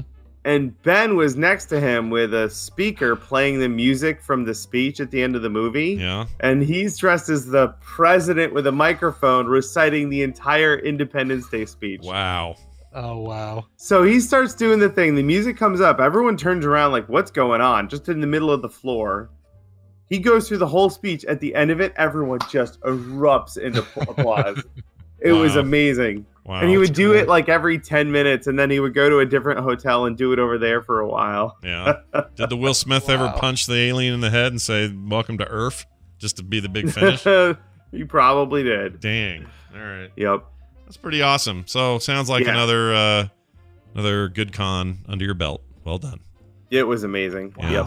Well, So I put in the chat room a link to the Mondashawan from Yes. Dragon Con. But there's another great photo I'll also put in here from the same Instagram account where it's all the pieces stacked on the desk and chair in his Atlanta.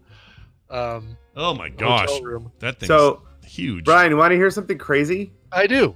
The one that you linked is a different one at Dragon Con. Oh, really? Okay. Yes. Wow. So there were multiple Mondashawans at Dragon Con. Wow. Yeah, that's really amazing. Was the one that you saw more detailed as far as like this one's pretty simple as far as the second one that you linked is different. That's the one I saw. Okay. Oh, and I'm seeing that one now too. Yeah. Oh, yeah, and there's more detail on the arms. Yeah. Yep, for sure. Anyway. Wow. Still, that's amazing. Reminds me of your Chromie. Remember that year that Blizzard had a Chromie and you had a Chromie, and your Chromie was a way better Chromie. Oh, Probius. Yeah, or Probius. That's what I meant. Probius. Yeah. What did I say? Chromie. You said Chromie. Oh, I meant not Chromie. F Chromie. I'm talking about Probius. Jeez. And you. I don't like. He hates Chromie. I don't like gnomes. Gnomes are the worst. But anyway, I remember at that event going, oh my gosh, Bill's Probius is 1,000 times better than this Probius. And I felt bad for saying it, but it was true. Your Probius was really good. Nice probe. We were very proud of how that turned out. Yeah, it turned out really good. All right, well, this is great. And that lives at Blizzard HQ now, by the way. I heard. Yeah, it's in the offices somewhere, right? He gets around. Yeah, that's pretty awesome. Did they ever send you pictures, like a quick little selfie with him to say, "Hey, he's still here"? Yeah, we got an update recently. It was great. He's nice, and they don't do the waking up videos or anything like that, where it's like, it's another day, and Chromie's bringing us donuts. Yeah, or Probius, you mean? Probius. Now I'm doing it. Probius. Yeah, you're doing it. Actually, that should be Chromie's job. Bring me some freaking food and don't get sand in it because you're like, she has sand powers. Anyway, hey, that's awesome. May we continue to get rad stuff out of Bill after he is so exhausted and can now recover from a long week of that. Any hints as to what's coming up soon? Anything cool on the horizon? I have to finish my book. That's mostly. I have to take a lot of photos of photos and books and printing. That all sounds Other fun. than that, I don't know what I'm building next. I have no idea. Well, I do have a very long after Dragon Con list of things I got to do. Well, wind at your back, I say. And all right. I look forward to seeing you next week. Have a good one. Chinbeard on Twitter, everybody. You can follow him there, and you can also go to punchprops.com. We'll see you later. Nice. Bye now. All right, Brian. Yes. We're here now to continue down this path. Please do. Gotta get Justin in, though. I don't know. Maybe he'll be here to say things. Actually, we got a fun thing to talk about. I talked to him last night. We got good. Not a fun thing, but more fun than hurricanes and shootings. I can tell you that. Well, sure. So we're gonna do what that now. What could be more fun than hurricanes and shootings? I'll tell you what after this. These are their stories. Oh, I'm terrible with names. Check it out. It's Justin Robert Young, also back from Dragon Con and fresh off the O-Town boat or something. Hello, Justin. How are you? O-Town boat? I don't know. Are you part of a boy band now from Orlando? I don't know what that meant. What is the O-Town boat? I think you meant Austin, right? Like the Austin. No, I don't know what I meant. Oakland. I think he was talking about maybe Oakland. Maybe there's just words coming out. I guess I do live in an O-Town. Yeah, you do. By the way, your volume's super low. Can you give me a little cranky? There's a little something there. I can give you more. Oh, I like that. Boy, don't ask Justin to get cranky. Give me a little bit more. A little bit more. I like that. A little bit more? Yeah. Check. Oh, yeah, I like that. All right. Anyway, so yeah, you were there, and it seemed like you had a good time. I watched... riding my horse to the O-Town boat. I'm going to... I watched a live stream-ish sort of... not live stream, live tweet of some pictures of you performing, and I couldn't really tell what you were doing, but I guess I would ask, just in general, how did all that go? Everything go good? It was good. It was good. It was definitely a different year because we didn't do a big Night Attack show, and this is the first time that I've actually been to Dragon Con without some version of that being kind of the staple of it. So it was a little odd. Yeah. But we had a great PX3 show that I wasn't allowed to call PX3 because they decided they weren't going to talk about politics at Dragon Con this year. So I had to call it Justin, which I hope I hoodwinked some of the McElroy fans to come see my show. No, it was good. By and large, it was really fun. The big thing for me is I literally, it came at the end of a week and a half on the road because I was in Austin before that. And then, August was a lot of cons. It was Gen Con, Def Con, the comedy festival in Austin, and then Dragon Con, which is like, that was intense. I don't know when I would want to do that again, but it was a lot, and I'm glad it's over. Yeah. You can settle in a little bit and enjoy your fall and not feel so much like you got to be somewhere every 5 seconds. August is always that way for you, though, right? Like every year. Mm-hmm. Yeah. It got more like that. I mean, I think that's the biggest thing is that I've always wanted to go to something like DEF CON because so many of my friends are there, and I got a chance to do it this year. But now I realize why I usually don't, because it comes in between a bunch of other stuff, and then we added the comedy festival in the center of that, but it wound up actually working out kind of to perfection. We had a great show, and it was a pretty fortuitous opportunity for me to be in Austin, for a couple other reasons. Tom spoke very highly of the comedy festival thing and of your role in it. So there's been good word on this side that everything went really well there. Oh, that show was great. And thank you to everybody who came out for that. I mean, that was not an easy ask to have people roll out on a Tuesday night for a comedy show, but you'll be able to see it live tonight. The replay of it. You'll be able to see everything that happened tonight because that is going to be the Night Attack show this evening on twitch.tv/Night Attack. Oh, very nice. Yeah, then you can take a little time off.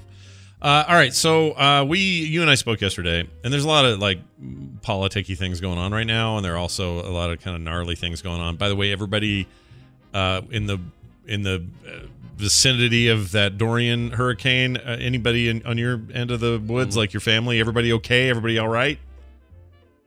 Yeah, it looks as if, I mean, I've been checking all the information, but it looks as if it's going to curve north, and so there'll be some tropical storm force winds and a lot of rain because it appears to have kind of stopped moving. But presuming that it does not take another unforeseen turn back toward the mainland, I think things are kind of north of my family, at least at this point.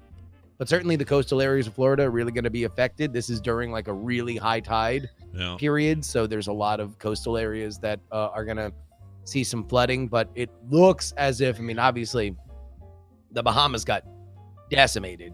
Yeah, and didn't it kind of park on the Bahamas sort of and just sat there and just whipped the Bahamas over and over and over? Like, it stopped moving. It just kind of sat there and hammered, which is like really, really dangerous when it's a storm of that capacity, because even places that are used to, I mean, look, Florida's used to catching hurricanes on a regular basis. They can recover fairly fast. They know the evacuation routes. Some of those Caribbean islands, they get them more often than Florida does. And so even considering the fact that the Bahamas is used to catching these hurricanes, they know how to deal with them. That's something that's hard because you are in a prolonged state of a very, very violent storm. Yeah. Well, that's a good lead into what we want to talk about today, because you are of the opinion, and I see that there are many who share this opinion, that CNN is terrible at reporting storm stuff and updates, and it's just bad. And I'd like to know why you think that's the case. What are they doing wrong? It seems like they have resources. Seems like they should have the right people. They should be able to do a better job. And I've noticed just a few things online, and then talking to you last night, seems like you're of the opinion that they may be kind of the worst ever at this. They're not only bad, they're embarrassing, and they're actively misinforming people on life or death decisions. Wow. Yeah. Like, these are... Look, I have long criticized 24-hour cable news. I don't think that it is meant to inform. I think that it is news-flavored entertainment. So we will begin my excoriation of them at that level. I don't really think that there's much that we should expect from them. That being said, if there is an element of cable news that I do think is important, it is bringing to a mass audience things that have happened. There is a shooting, there's a disaster, there's a moment in history that is being that has already taken place. Then they can bring you analysis and discussion and pictures and video of that thing. A hurricane's not that. A hurricane, relative to other natural disasters, is not a thing that happens and then you cover. It's a thing that you spend a lot more time covering than really any expected result. If you really added up all the hours of coverage that normally happen for a hurricane compared to the amount of times that hurricanes actually hit or do the kind of damage that they are giving that sort of coverage to, it's probably fairly little. Yeah. And that's by design, right? You want to make sure that everybody is prepared in case. So if that's really what you want to do, then in my opinion, a hurricane coverage should do the following things. Number one, update on the latest models. Number two, clarify for those who have not grown up watching these models exactly what this means, and make them understand that, like, look, in a hurricane, you have a couple decision gates. At the, when it's kind of the cone is sort of headed toward you, then you should probably make the decision, do I want to get out? Right. Is it better for me and my family and my property or whatever for me to leave early?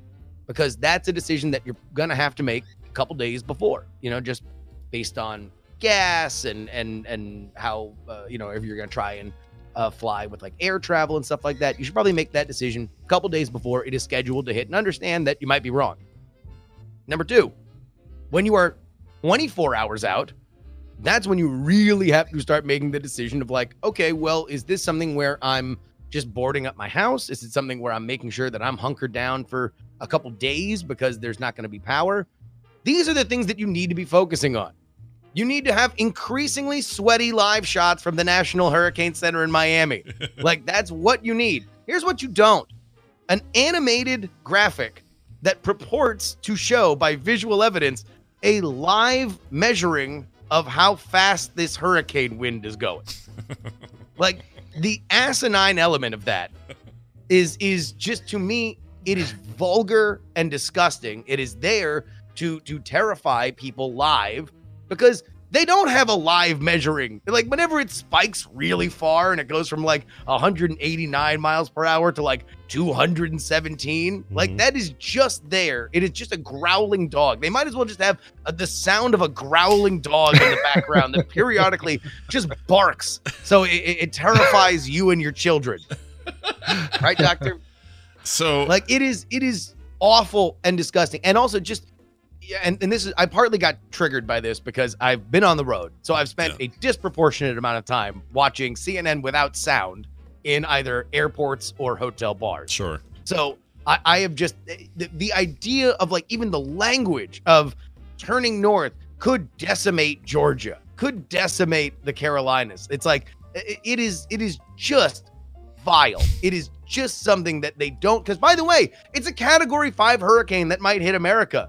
You don't need to make an ass out of yourself to have this be news. This is gonna be news. Yeah. You don't have, I mean, like, the fact that they have those graphics at all, that somebody's like, do we need it? Can we just say the current speed of the hurricane every once in a while? That this speed, just so everybody understands, you should understand that this is a dangerous storm. Because believe me, I have known plenty, coastal Floridians specifically are insanely stupid when it comes to believing that they can survive any hurricane. Like, right. they are all Lieutenant Dan and Forrest Gump. Like, they just want that moment where they are going to they're going to defy God and they're going to beat this storm.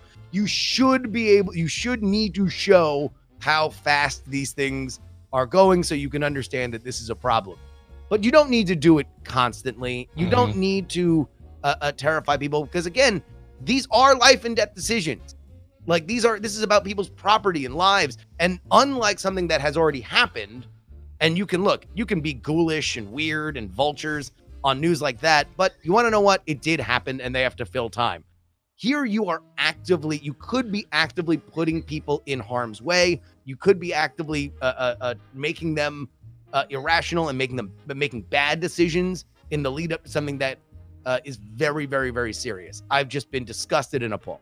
Wow, this is hardcore. So yeah. So I am I wrong to long for a day I don't even remember? I'll explain. So my parents, when they would get their news, the way it worked was at like 5 p.m. What was his name? Everyone loved him. Anyway, that guy. Willard Scott? No. News guy, not the weather guy. Oh, news guy. Walter Cronkite.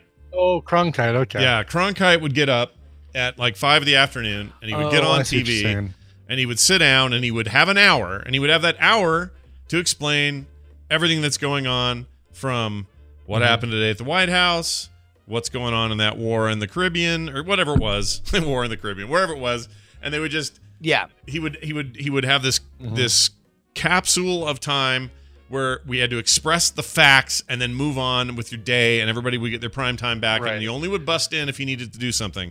I have always been under the sneaking suspicion, aka impression and or probably obvious thought pattern, that 24 hours is a lot to fill with stuff, and that it was never going to be sustainable unless you planned to fill it with garbage and sort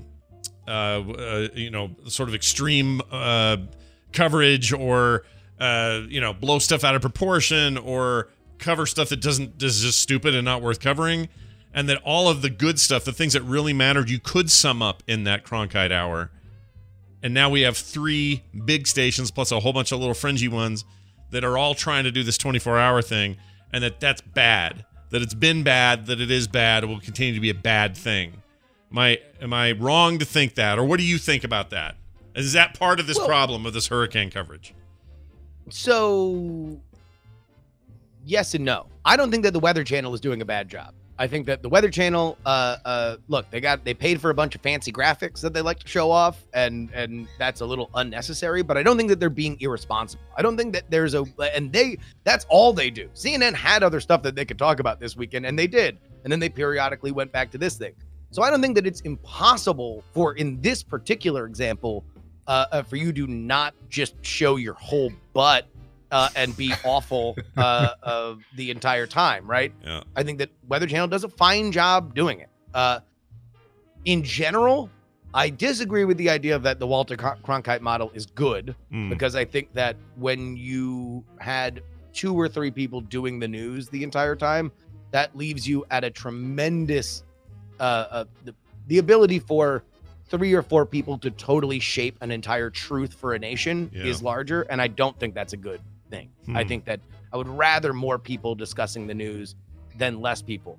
Do I think that 24-hour news networks are news? No, they're not. Again, they're news-flavored entertainment. They're information-flavored entertainment. I think that the morning stream does a more responsible job of passing along the news of the day than CNN does. Oh, God. I think that they should be looked at similarly.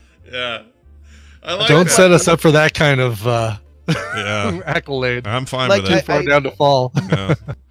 I just, and that's why in general I try to not take them as seriously. But when we're talking about something that is right now, and I understand that for many politics is life or death, this is a Category 5 a weather system that has already killed and will continue to kill, and if we need to tone it down just a little bit, just a little bit of responsibility with this kind of stuff, it would just make me happier. And I just wanted to point out that is something that I hate greatly. We have a listener who works at CNBC, and I talk to him all the time just about various stuff, media type stuff, and I'd be very curious his take on this, because while CNBC is focused as a cable network on mostly financial stuff, like following the markets and what Jim Cramer's going to run around and push buttons for and all that kind of thing, I'd be curious what his take is on this, because they all have to fuel this monster, right? They all have to come up with 24 hours of programming content. Actually, I don't know if CNBC does that or not. If Maybe they have a different programming at night. I don't know how they work because I haven't watched it in 1,000 years. But I think CNBC will periodically like run reruns of NBC owned stuff. I feel like I've been at the gym at some times and like Deal or No Deal is on it, just to fill. But then again, they're primarily a market and investment based thing. They have a thing to cover every day that is must watch television for people that are involved in that. I have nothing personally against the idea of 24-hour television. Although a friend of mine who used to work at I will leave unnamed 24-hour news network. Actually, no, I think he said it on his podcast. So it was Andrew Heaton. Andrew Heaton used to work at Fox Business Channel. Yeah. And he was like, you never really get the chance to say, hey, everything's fine. Yeah. Go out and enjoy the sun. It's like a late August day. News doesn't really happen this time of year. Like we just, whatever. Just go do it. You can't do that. Like it is a very daunting, what you would call in the business a news hole. Yeah. Like you need to fill that hole with news every single day. And I think some people do it responsibly and some people do it good and some people do it bad. I think that there's another, I would like to separate this from the conversation of like, okay, is us talking about it for 24 hours. If we, have a news station and then people are talking about the news for 24 hours, is that good or bad? Because I do think that at a certain level, we owe it to ourselves to be able to turn off the television when we've had enough. Yeah. Like, I don't think that it's the existence of bars does not make alcoholics. Right. And if we were to take them away, I don't think that there would be less drinking. Like, I think that we would have what we had with Prohibition. So I don't mind that they exist. I think that they can be rightly criticized when they are doing wrong, which I would like to do here. But in general, I am steadfastly under the idea that I would rather have more people reporting the news than us. Yeah, and have us be more discerning. I think that's a good thing. Here's the question I would ask your friend, though, that worked at Fox Business. Does every room that Lou Dobs was in, does it have a smell now that he's been in there? Like if he leaves, I do not know. Okay, that's a big. So when you talk to him again, just say, does the Lou Dobs stink stay, or is it only when he's in the room and when he leaves? Is it okay? Does it clear out? Can you Febreze that shit? Are there windows? Are there windows in each of the rooms that Lou Dobs goes into? Right. Oh, Lou Dobs. I hate him so much. I hate him. If you couldn't tell, I was making a jab at a guy I really dislike. Anyway, that's great. Yeah. He just looks like he smells. Find people that you don't like is mystifying because I follow this stuff for a living, and you will regularly name people that I'm unfamiliar with. Like I know who Lou Dobs is, but I can't remember the last take that I read. And I'm like, oh man, that Lou Dobs is really firing on all cylinders. Well, he's always getting quoted by Trump, and he's super Trumpy, like hardcore Trumpy. And his show, which is supposed to be a business show, is not that. It's just a Trump show, and that's fine. They can do whatever they want, but he just looks like the kind of guy, and this is more of a me thing, regardless of his job or what he does or his allegiances or any of that, he looks like the kind of guy that would just gas up a room, just really reek it up. That's all. It's just purely an observation. I don't look at other people that look like Lou Dobs and think that, but for some reason I look at Lou Dobs and I go, sour milk breath, freaking injected a hot fart in that chair. He's got like sticky kimchi fingers, like that guy. There's also no doubt that you look at other people that look like Lou Dobs and think that of them. There's zero chance that you've drawn a circle around only him. So just so you know, if you bear any passing resemblance to Lou Dobbs, this is what Scott thinks about you. What does Mitch McConnell smell like, Scott? I know. He smells like the he smells like the like the lizard, the part of the zoo that has lizards in it.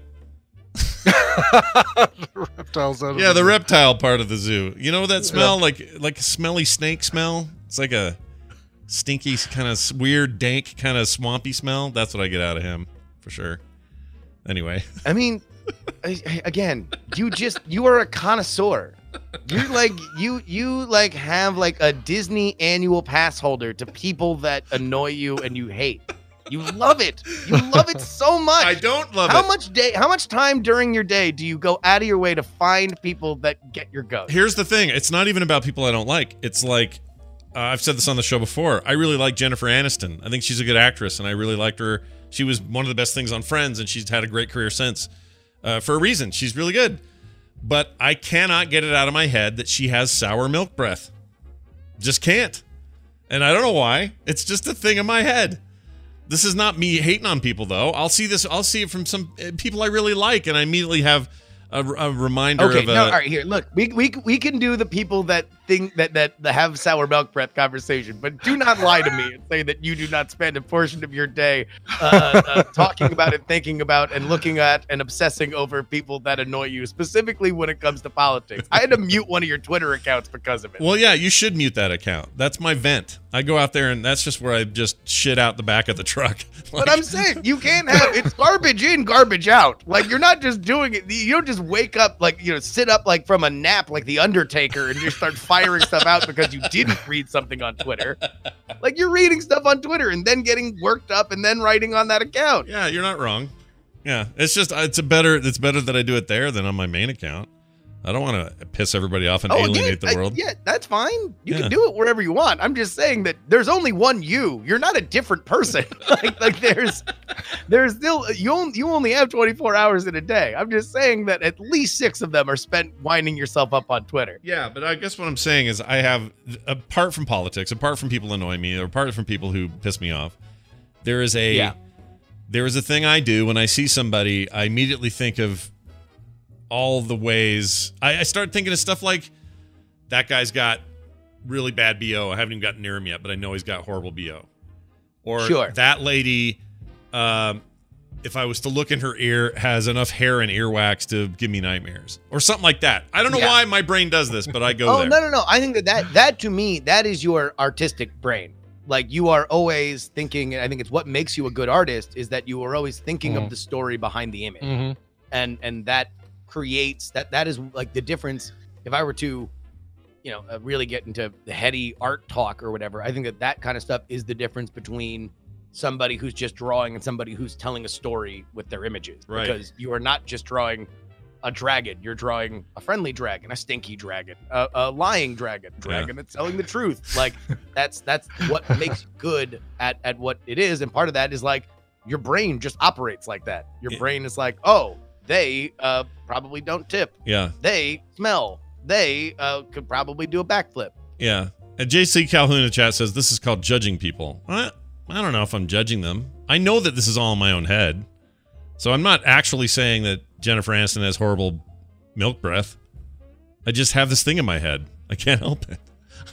I think if I actually met her, it is. I don't know. I guess it's like to parse. We all judge people. Like, we are pattern recognizing creatures. We are all assuming something about somebody else. But I would say, if you were to have the opportunity to get near Jennifer Aniston, you probably want to see whether or not her breath is good. Yeah.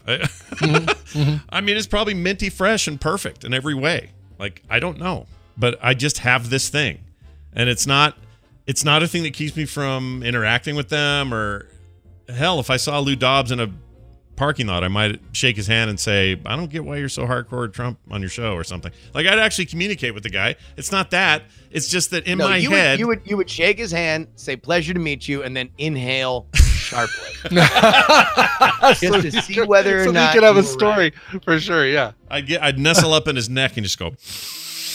Can I ask you a question? Because a lot of these are smell related, and I've noticed that you talk about or think about smells a lot. Like, do you have a very sharp sense of smell? I do. I have a very strong sense of smell. Yeah. And I associate smells very strongly with experiences or stuff like that. If I, like yesterday, Kim opened a bottle of witch hazel, which I'd never smelled before. But it turns out hospitals use it for certain things. It's an astringent, and if you use it with baby stuff, it's better than alcohol, basically. Anyway, I don't know all the ins and outs, but she opened it up and she goes, smell this. And I smelled it.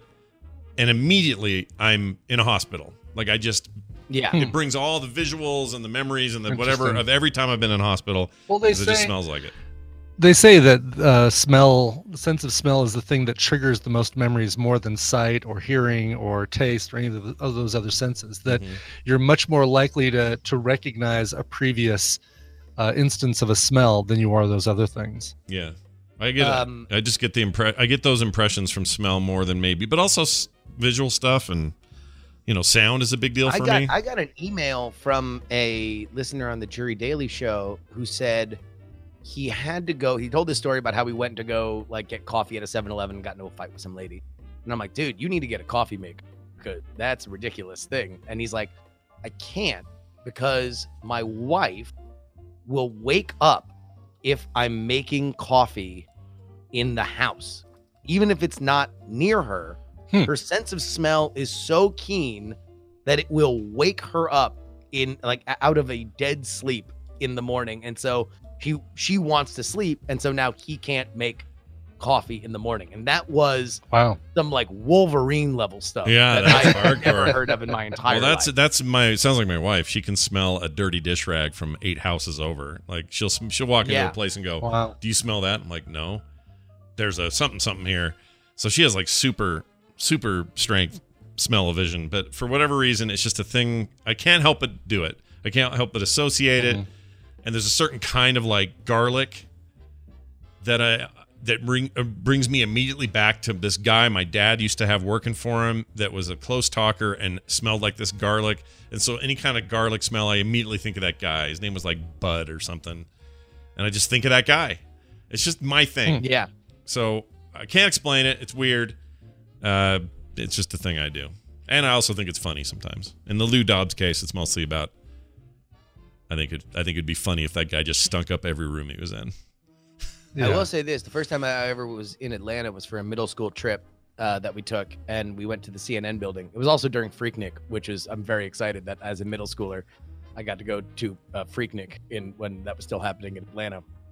But we went to the CNN building, and it was headline news.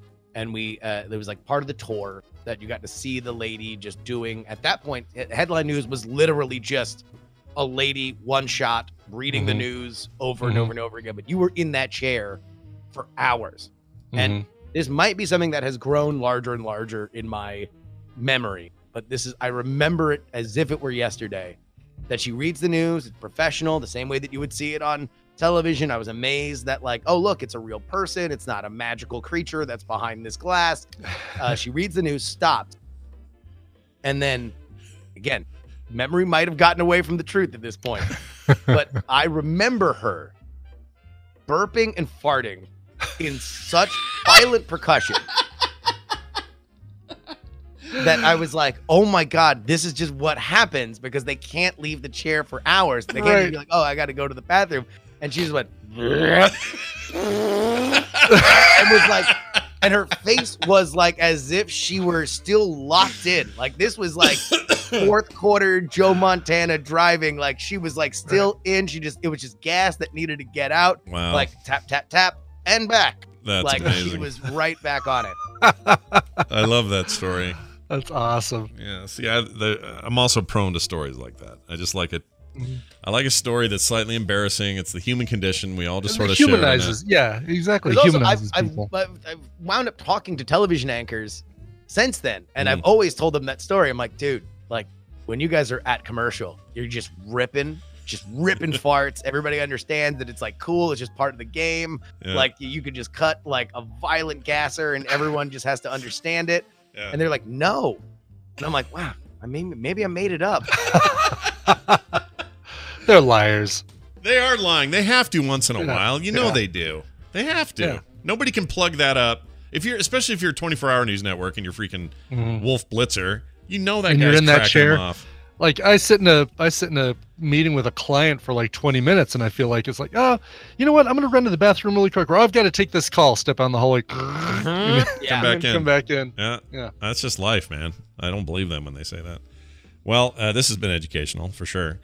I hope nobody in I hope nobody in general gets hurt. But this storm's gnarly, and it's good to know your family's out of immediate harm's way, and hopefully that stays the same. Look, it's going really slow, but nobody I know, none of my family is necessarily right on the coast, which is, I think, what's going to get the most rain. But so far, it looks like they're getting tropical storm to possibly Category 1 level sort of gusts, even on the coast. So It's a lot. We will see. I hope that it continues to go north. Who I really really needs to focus on it now are the people on the coastal Carolinas and Georgia and stuff like that. But we will continue to monitor it. I would encourage everybody, download the National Hurricane Center app. It's like $1.99, but it just gives you the straight dope, just the cones, the spaghetti models, like all the stuff that you,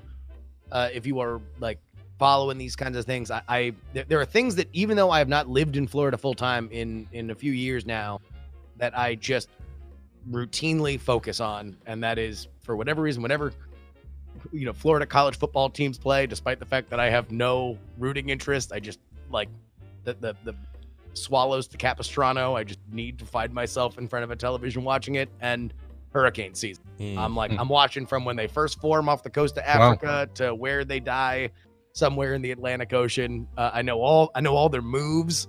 I know how they go. But that's why it's like, it just, something triggered me with the CNN. Did you see the Florida guy video that was floating around where the guy was saying the Air Force should just have a bunch of planes go out in front of it and go the other way? Did you hear that guy? That guy's great. Like Superman spinning the Earth in the other direction, basically. Basically, yeah. Scott, I have not heard the clip you're talking about, but I will assure you that I've heard various live Florida men tell me that kind of stuff in bars my entire life. Oh, really? Yeah. That's good to know. That's not a new. Oh God! I mean, come on. It's all you think about is hurricanes at a certain point, and this is right now the high point. Until like the middle of the month, this is the big moment, which is why it's like, it's almost good that we're only into the D's at this point. It means that we haven't had a very active early hurricane scene. That's true. This year feels like while this one seemed to get real big real fast and scary real quick, it seems like overall though it's better than like last year in terms of a number of these occurring events, and there may be more, but I remember when there were 2 or 3 forming at once, and then one dissipated, and I can't remember how it went last year. Yeah, I mean, this is again, it's like there is a certain cadence when you're watching it all the time. If you're watching local news in South Florida or Central Florida, then you are watching like it is like big news the second they form off the coast of Africa, and you watch them kind of go. My stepdad, and I'm sure he still does, there's like the hurricane season like spread that you would get in the newspaper, and he would just keep this tattered piece of paper that would just get stuff spilled on it, and he would just chart out as if he was like keeping score in like a baseball game of every little storm. It was like on a grid that you were able to like kind of like keep track of literally everything that came off the coast. I don't know why. Like, I don't know. He never like framed them or anything. He just threw them out at the end of the season, but he just needed to know all of the storms that happened. So when you're watching it that close, you notice certain cadences to like, okay, well, this is a big hurricane season. You're seeing a lot of tropical storms, a lot of depressions that are doing it early. Some are later. There's actually some fascinating science on exactly like that. There's 50-year cycles to hurricane frequency, hurricane season frequency. Yeah. And I will say this, no matter what, even if I criticize CNN, it is very, very good that we have as much information on hurricanes as possible. There was someone might be able to find it, but it was like in the 30s or the 40s, there was a awful disaster where people thought hurricane season was like over on Labor Day. And just because there was less communication and there was less science on it. Like, it was an absolute disaster. Wow. In South Florida. And I'm 3 little pigs opening up their straw house saying, all right, beautiful day. Yeah. It's like no big bad wolf to worry about today. It's like the groundhog deal. People believe it back then. Oh my God. Did I nail it? Was it Labor Day in 1935? Says Sidon. It might have been. Galveston? Is that it? No, it was South Florida. It was somewhere in Florida, because it's like famous in Florida as like why you pay attention to hurricane season like a maniac. Yeah. Because you don't want to be like Labor Day where everybody was just like, hey, it's a picnic. Wow. Man, this is a really nice weekend. I wonder what's happening. Used as a where cautionary are all the birds? Yeah, where are all the birds?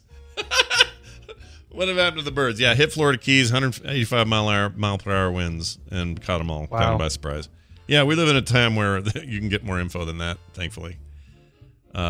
And don't fly planes into it. That Florida guy was wrong. All right, Justin, unless Robert. Unless your hunt's the wind. Yes, unless your hunt's the wind, then sure. We should get him on here, see how it's going. Yeah, I was thinking about that, yeah. Anything else you want to mention for this week? You mentioned the show tonight will be a repeat of your glorious comedy show last week. Anything else going on? Well, I'm back in my studio, which means right after this, you can head on over to my Twitch channel, twitch.tv/Justin R. Young. I'm going to be streaming. We had a lot to talk about. We'll do our live drawing for who is winning. As these candidates drop out, Scott, I got so many. I got so much swag from the Iowa State Fair, including signs for almost every candidate. So now as they drop out, I am doing a giveaway for all the swag. So the Hickenlooper swag, we're going to do the live drawing right here on my Twitch channel in a couple of minutes. And then we will begin the Gillibrand giveaway because the campaign undertaker has reaped her campaign soul as well, and we might see a few more coming up, and the swag will flow. So there's just 10 left, and but Gardner is going to stay in even though he didn't make the cut, even though he's not there's able more to, than 10 left. Oh really? Okay. Yeah, 10 made the debate, which means it will only be one night. Now, more might make the debate for the next one because debates 3 and 4 have the same qualifying threshold, which means people that were on the bubble, like Tom Steyer, might make it. Tulsi Gabbard might make it. But other than that, I'd be shocked if we saw more than 12 for the 4th debate, which would bump it back up to 2 nights. As for some of these candidates, the real question is going to become, what are you doing, buddy? Bill de Blasio. What's the haps, dude? Like, Bennett, come on, man. Like, what are we doing? But yeah, Hickenlooper has now run for Senate. So he is out of the presidential race. He's in the Senate race. He had a hilarious ad where he decided to actually shoot a trick shot in billiards as a way of showing that he should be in the Senate. Yeah, that's the Chicken Coop Brewery, which is his brewery that he owns over here. Nice place to go to, but yeah. Wow. Well, I mean, he's really good at pool, and he'll let you know that when you watch his campaign ad. Yeah, vote for me. I'm good at pool. And then Inslee is now running for governor of Washington again.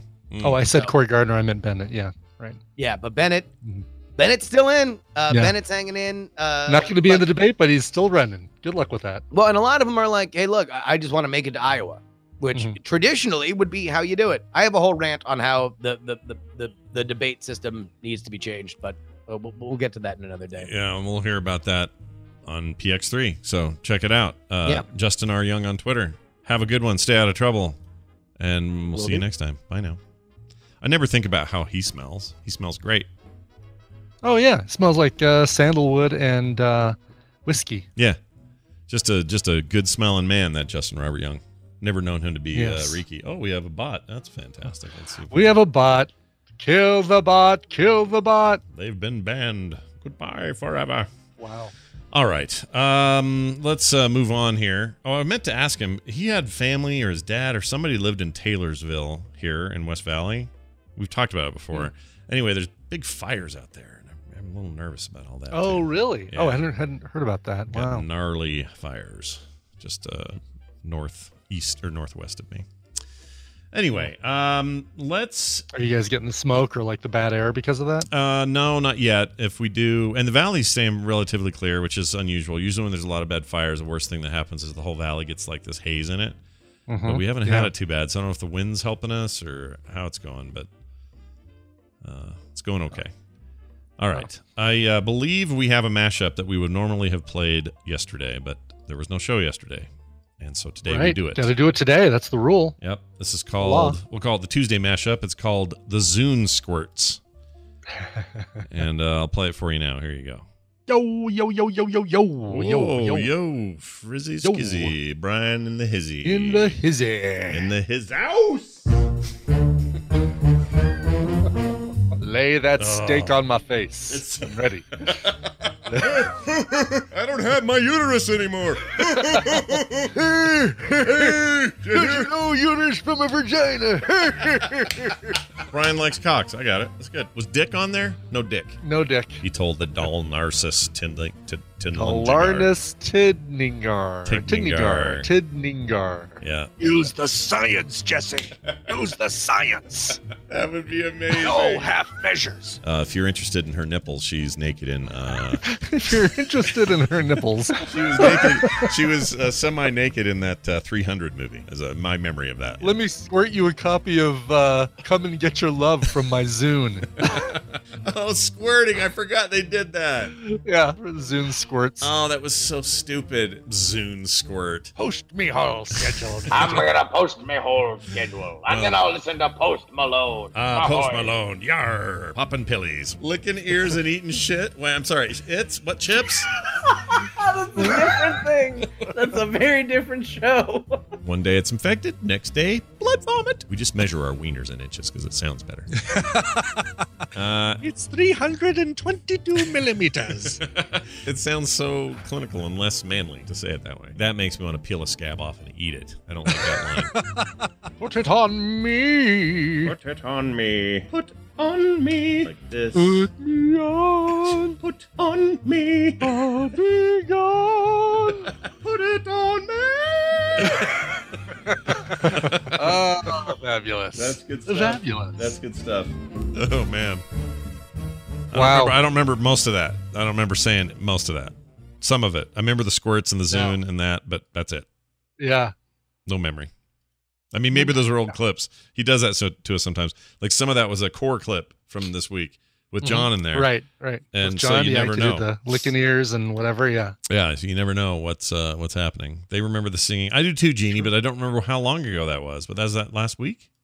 We were talking about Aha? Maybe we were. I don't know. Doesn't matter. What matters is we've done yet another show. Thank you all for being here. Mm-hmm. Oh, I was going to play a phone call. I want to hear a call. Yeah, let's hear that call. Is it quick? I don't care if it's quick or not. It's sort of quick. It's 30 seconds. I don't care. We'll just do it. Here it is. Whatever. I forgot the name, but I'll play it. Here you go. Hey, Scott and Brian. I'm calling for TMS. Longtime fan. Real quick, I'm 22. I've been listening since I got an iPod back in the ELR days. But anyway, this is the first time I've been compelled to call in a long time. They're joking about Naruto running into Area 51. It's a joke. It's a joke. It's a joke. It's a big meme. That's all I wanted to let you guys know. Love the show though. Keep it up. Okay, I don't think we thought or said that. We never thought that it wasn't a joke, but I think we said that there are people who don't think this is a joke and are planning on doing it. Right. Yeah. That was the point, is not everyone thinks it's a joke or knows it's a joke. Yeah. Which is where things could get a little bit screwy. But actually, now that we talk about it, I don't know how that turned out. Is it done? It hasn't turned out yet. It's supposed to be on the 20th. Okay, so they even have any... I've never really truly understood what was going on. Were they like there and waiting? Were they going to plan a date? Apparently they did. So the 20-something, they're going to go, and then we'll find out how this all goes. Whatever they're going to do. The Storm Area 51, they can't stop all of us, which is now, I use that phrase for everything. When it was the Grasshoppers in Vegas, they can't stop Storm Vegas. They can't stop all of us. That's right. Well, we were crossing the street against the light in downtown Denver this last weekend. I said, let's do it. They can't stop all of us. That's right. I like it. They could be used for everything. Amish Overlord in the chat says they're having a festival instead. Is that true? Is that happening? So I think there are people who are like they're doing a music festival. That makes sense. They do that stuff in the Nevada desert all the time. Why not? Yeah. Somebody asked me the other. Oh, and it was Garrett online says, "What would it take for us to get you to Burning Man one year?" And my answer to that was clean toilets. There's no such thing. Yeah. Get me some clean toilets. You'd have to go in your own vehicle in which you could sleep. Yeah. You could poop. Yep. And you could get away from things and escape for a little while. And then I'm in on your bad idea. That's what it would take for me too. Yep. Alien Stock, by the way, is what's happening in Rachel, Nevada from September 9th to September 22nd. And it's going to be a music and arts festival that is happening outside of Area 51. Nice. Well, that's excellent news. But if you're in the Vegas area, much better to attend Let me make sure I get the right date. It is the Life is Shit Festival, which is the opposite of the Life is Beautiful Festival. No word if there are pizza is shit t-shirts that can be stolen.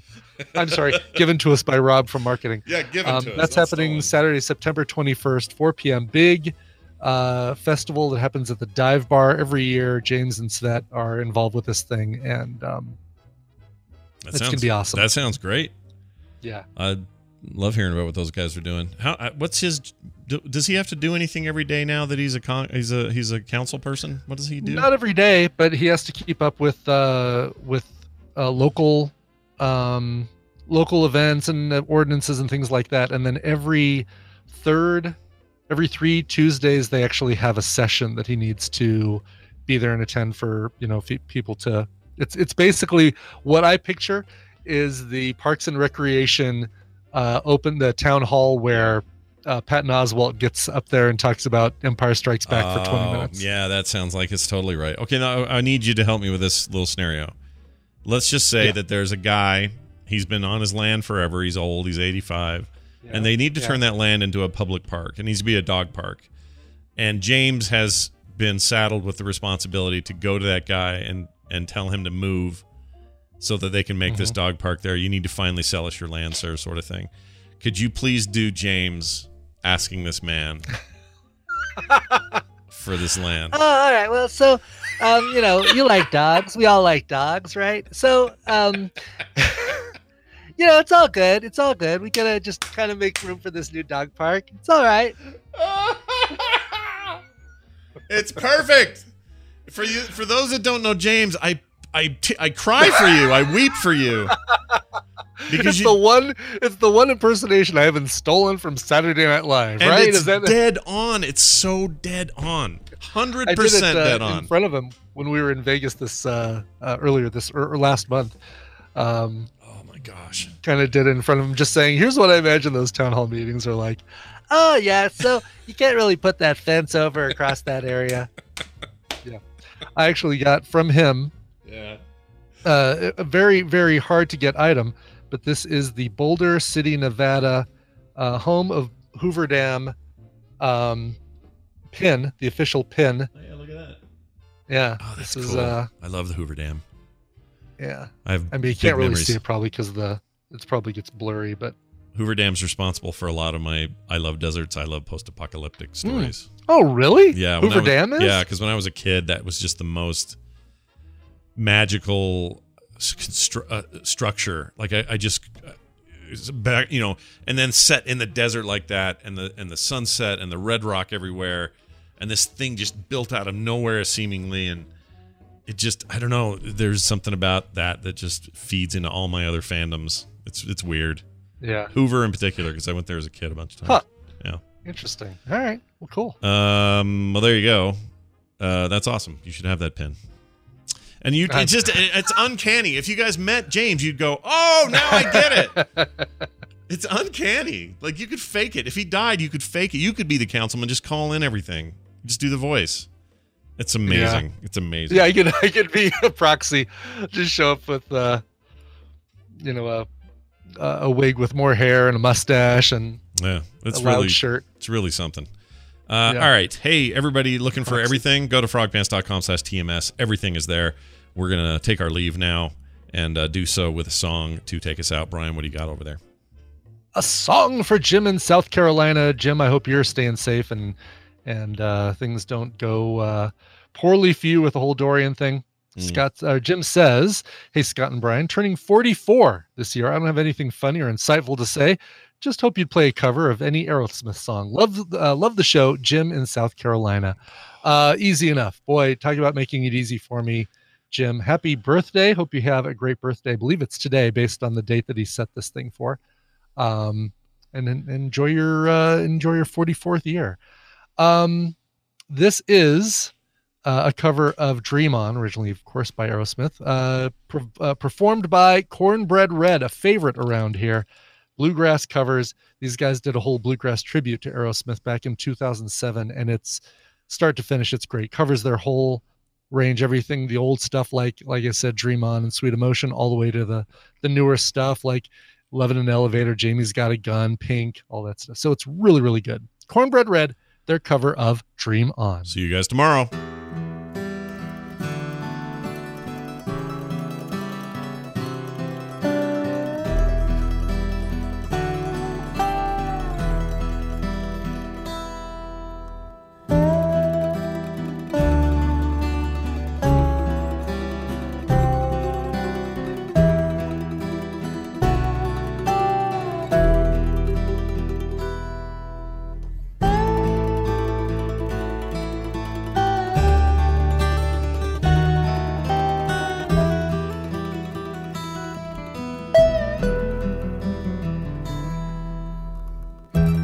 Every time when I look in the mirror, with all these lines on my face getting clearer,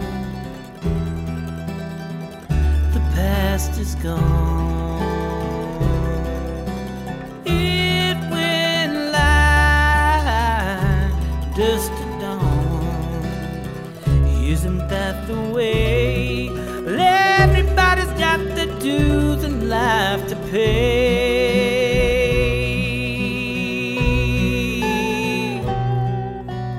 Well, I know, but nobody knows where it comes or where it goes. I know it's everybody's sin. You got to lose to know how to win.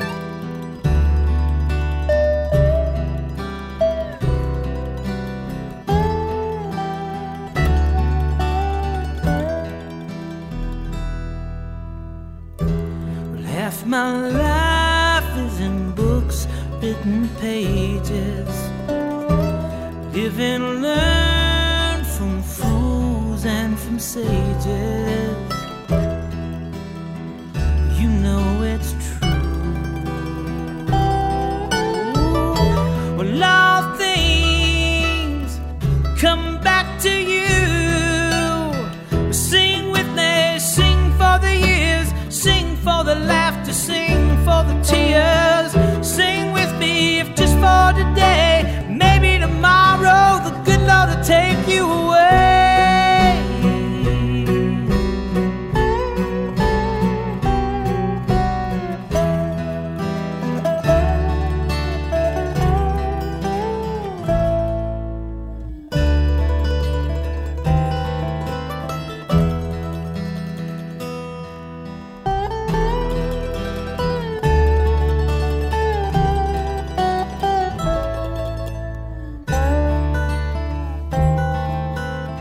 Sing with me, sing for the years, sing for the laughter, sing for the tears.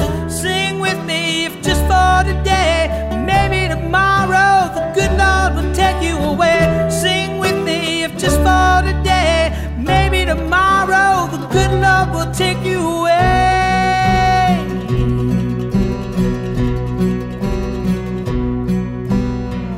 Dream on, dream on, dream on, dream until your dreams come true.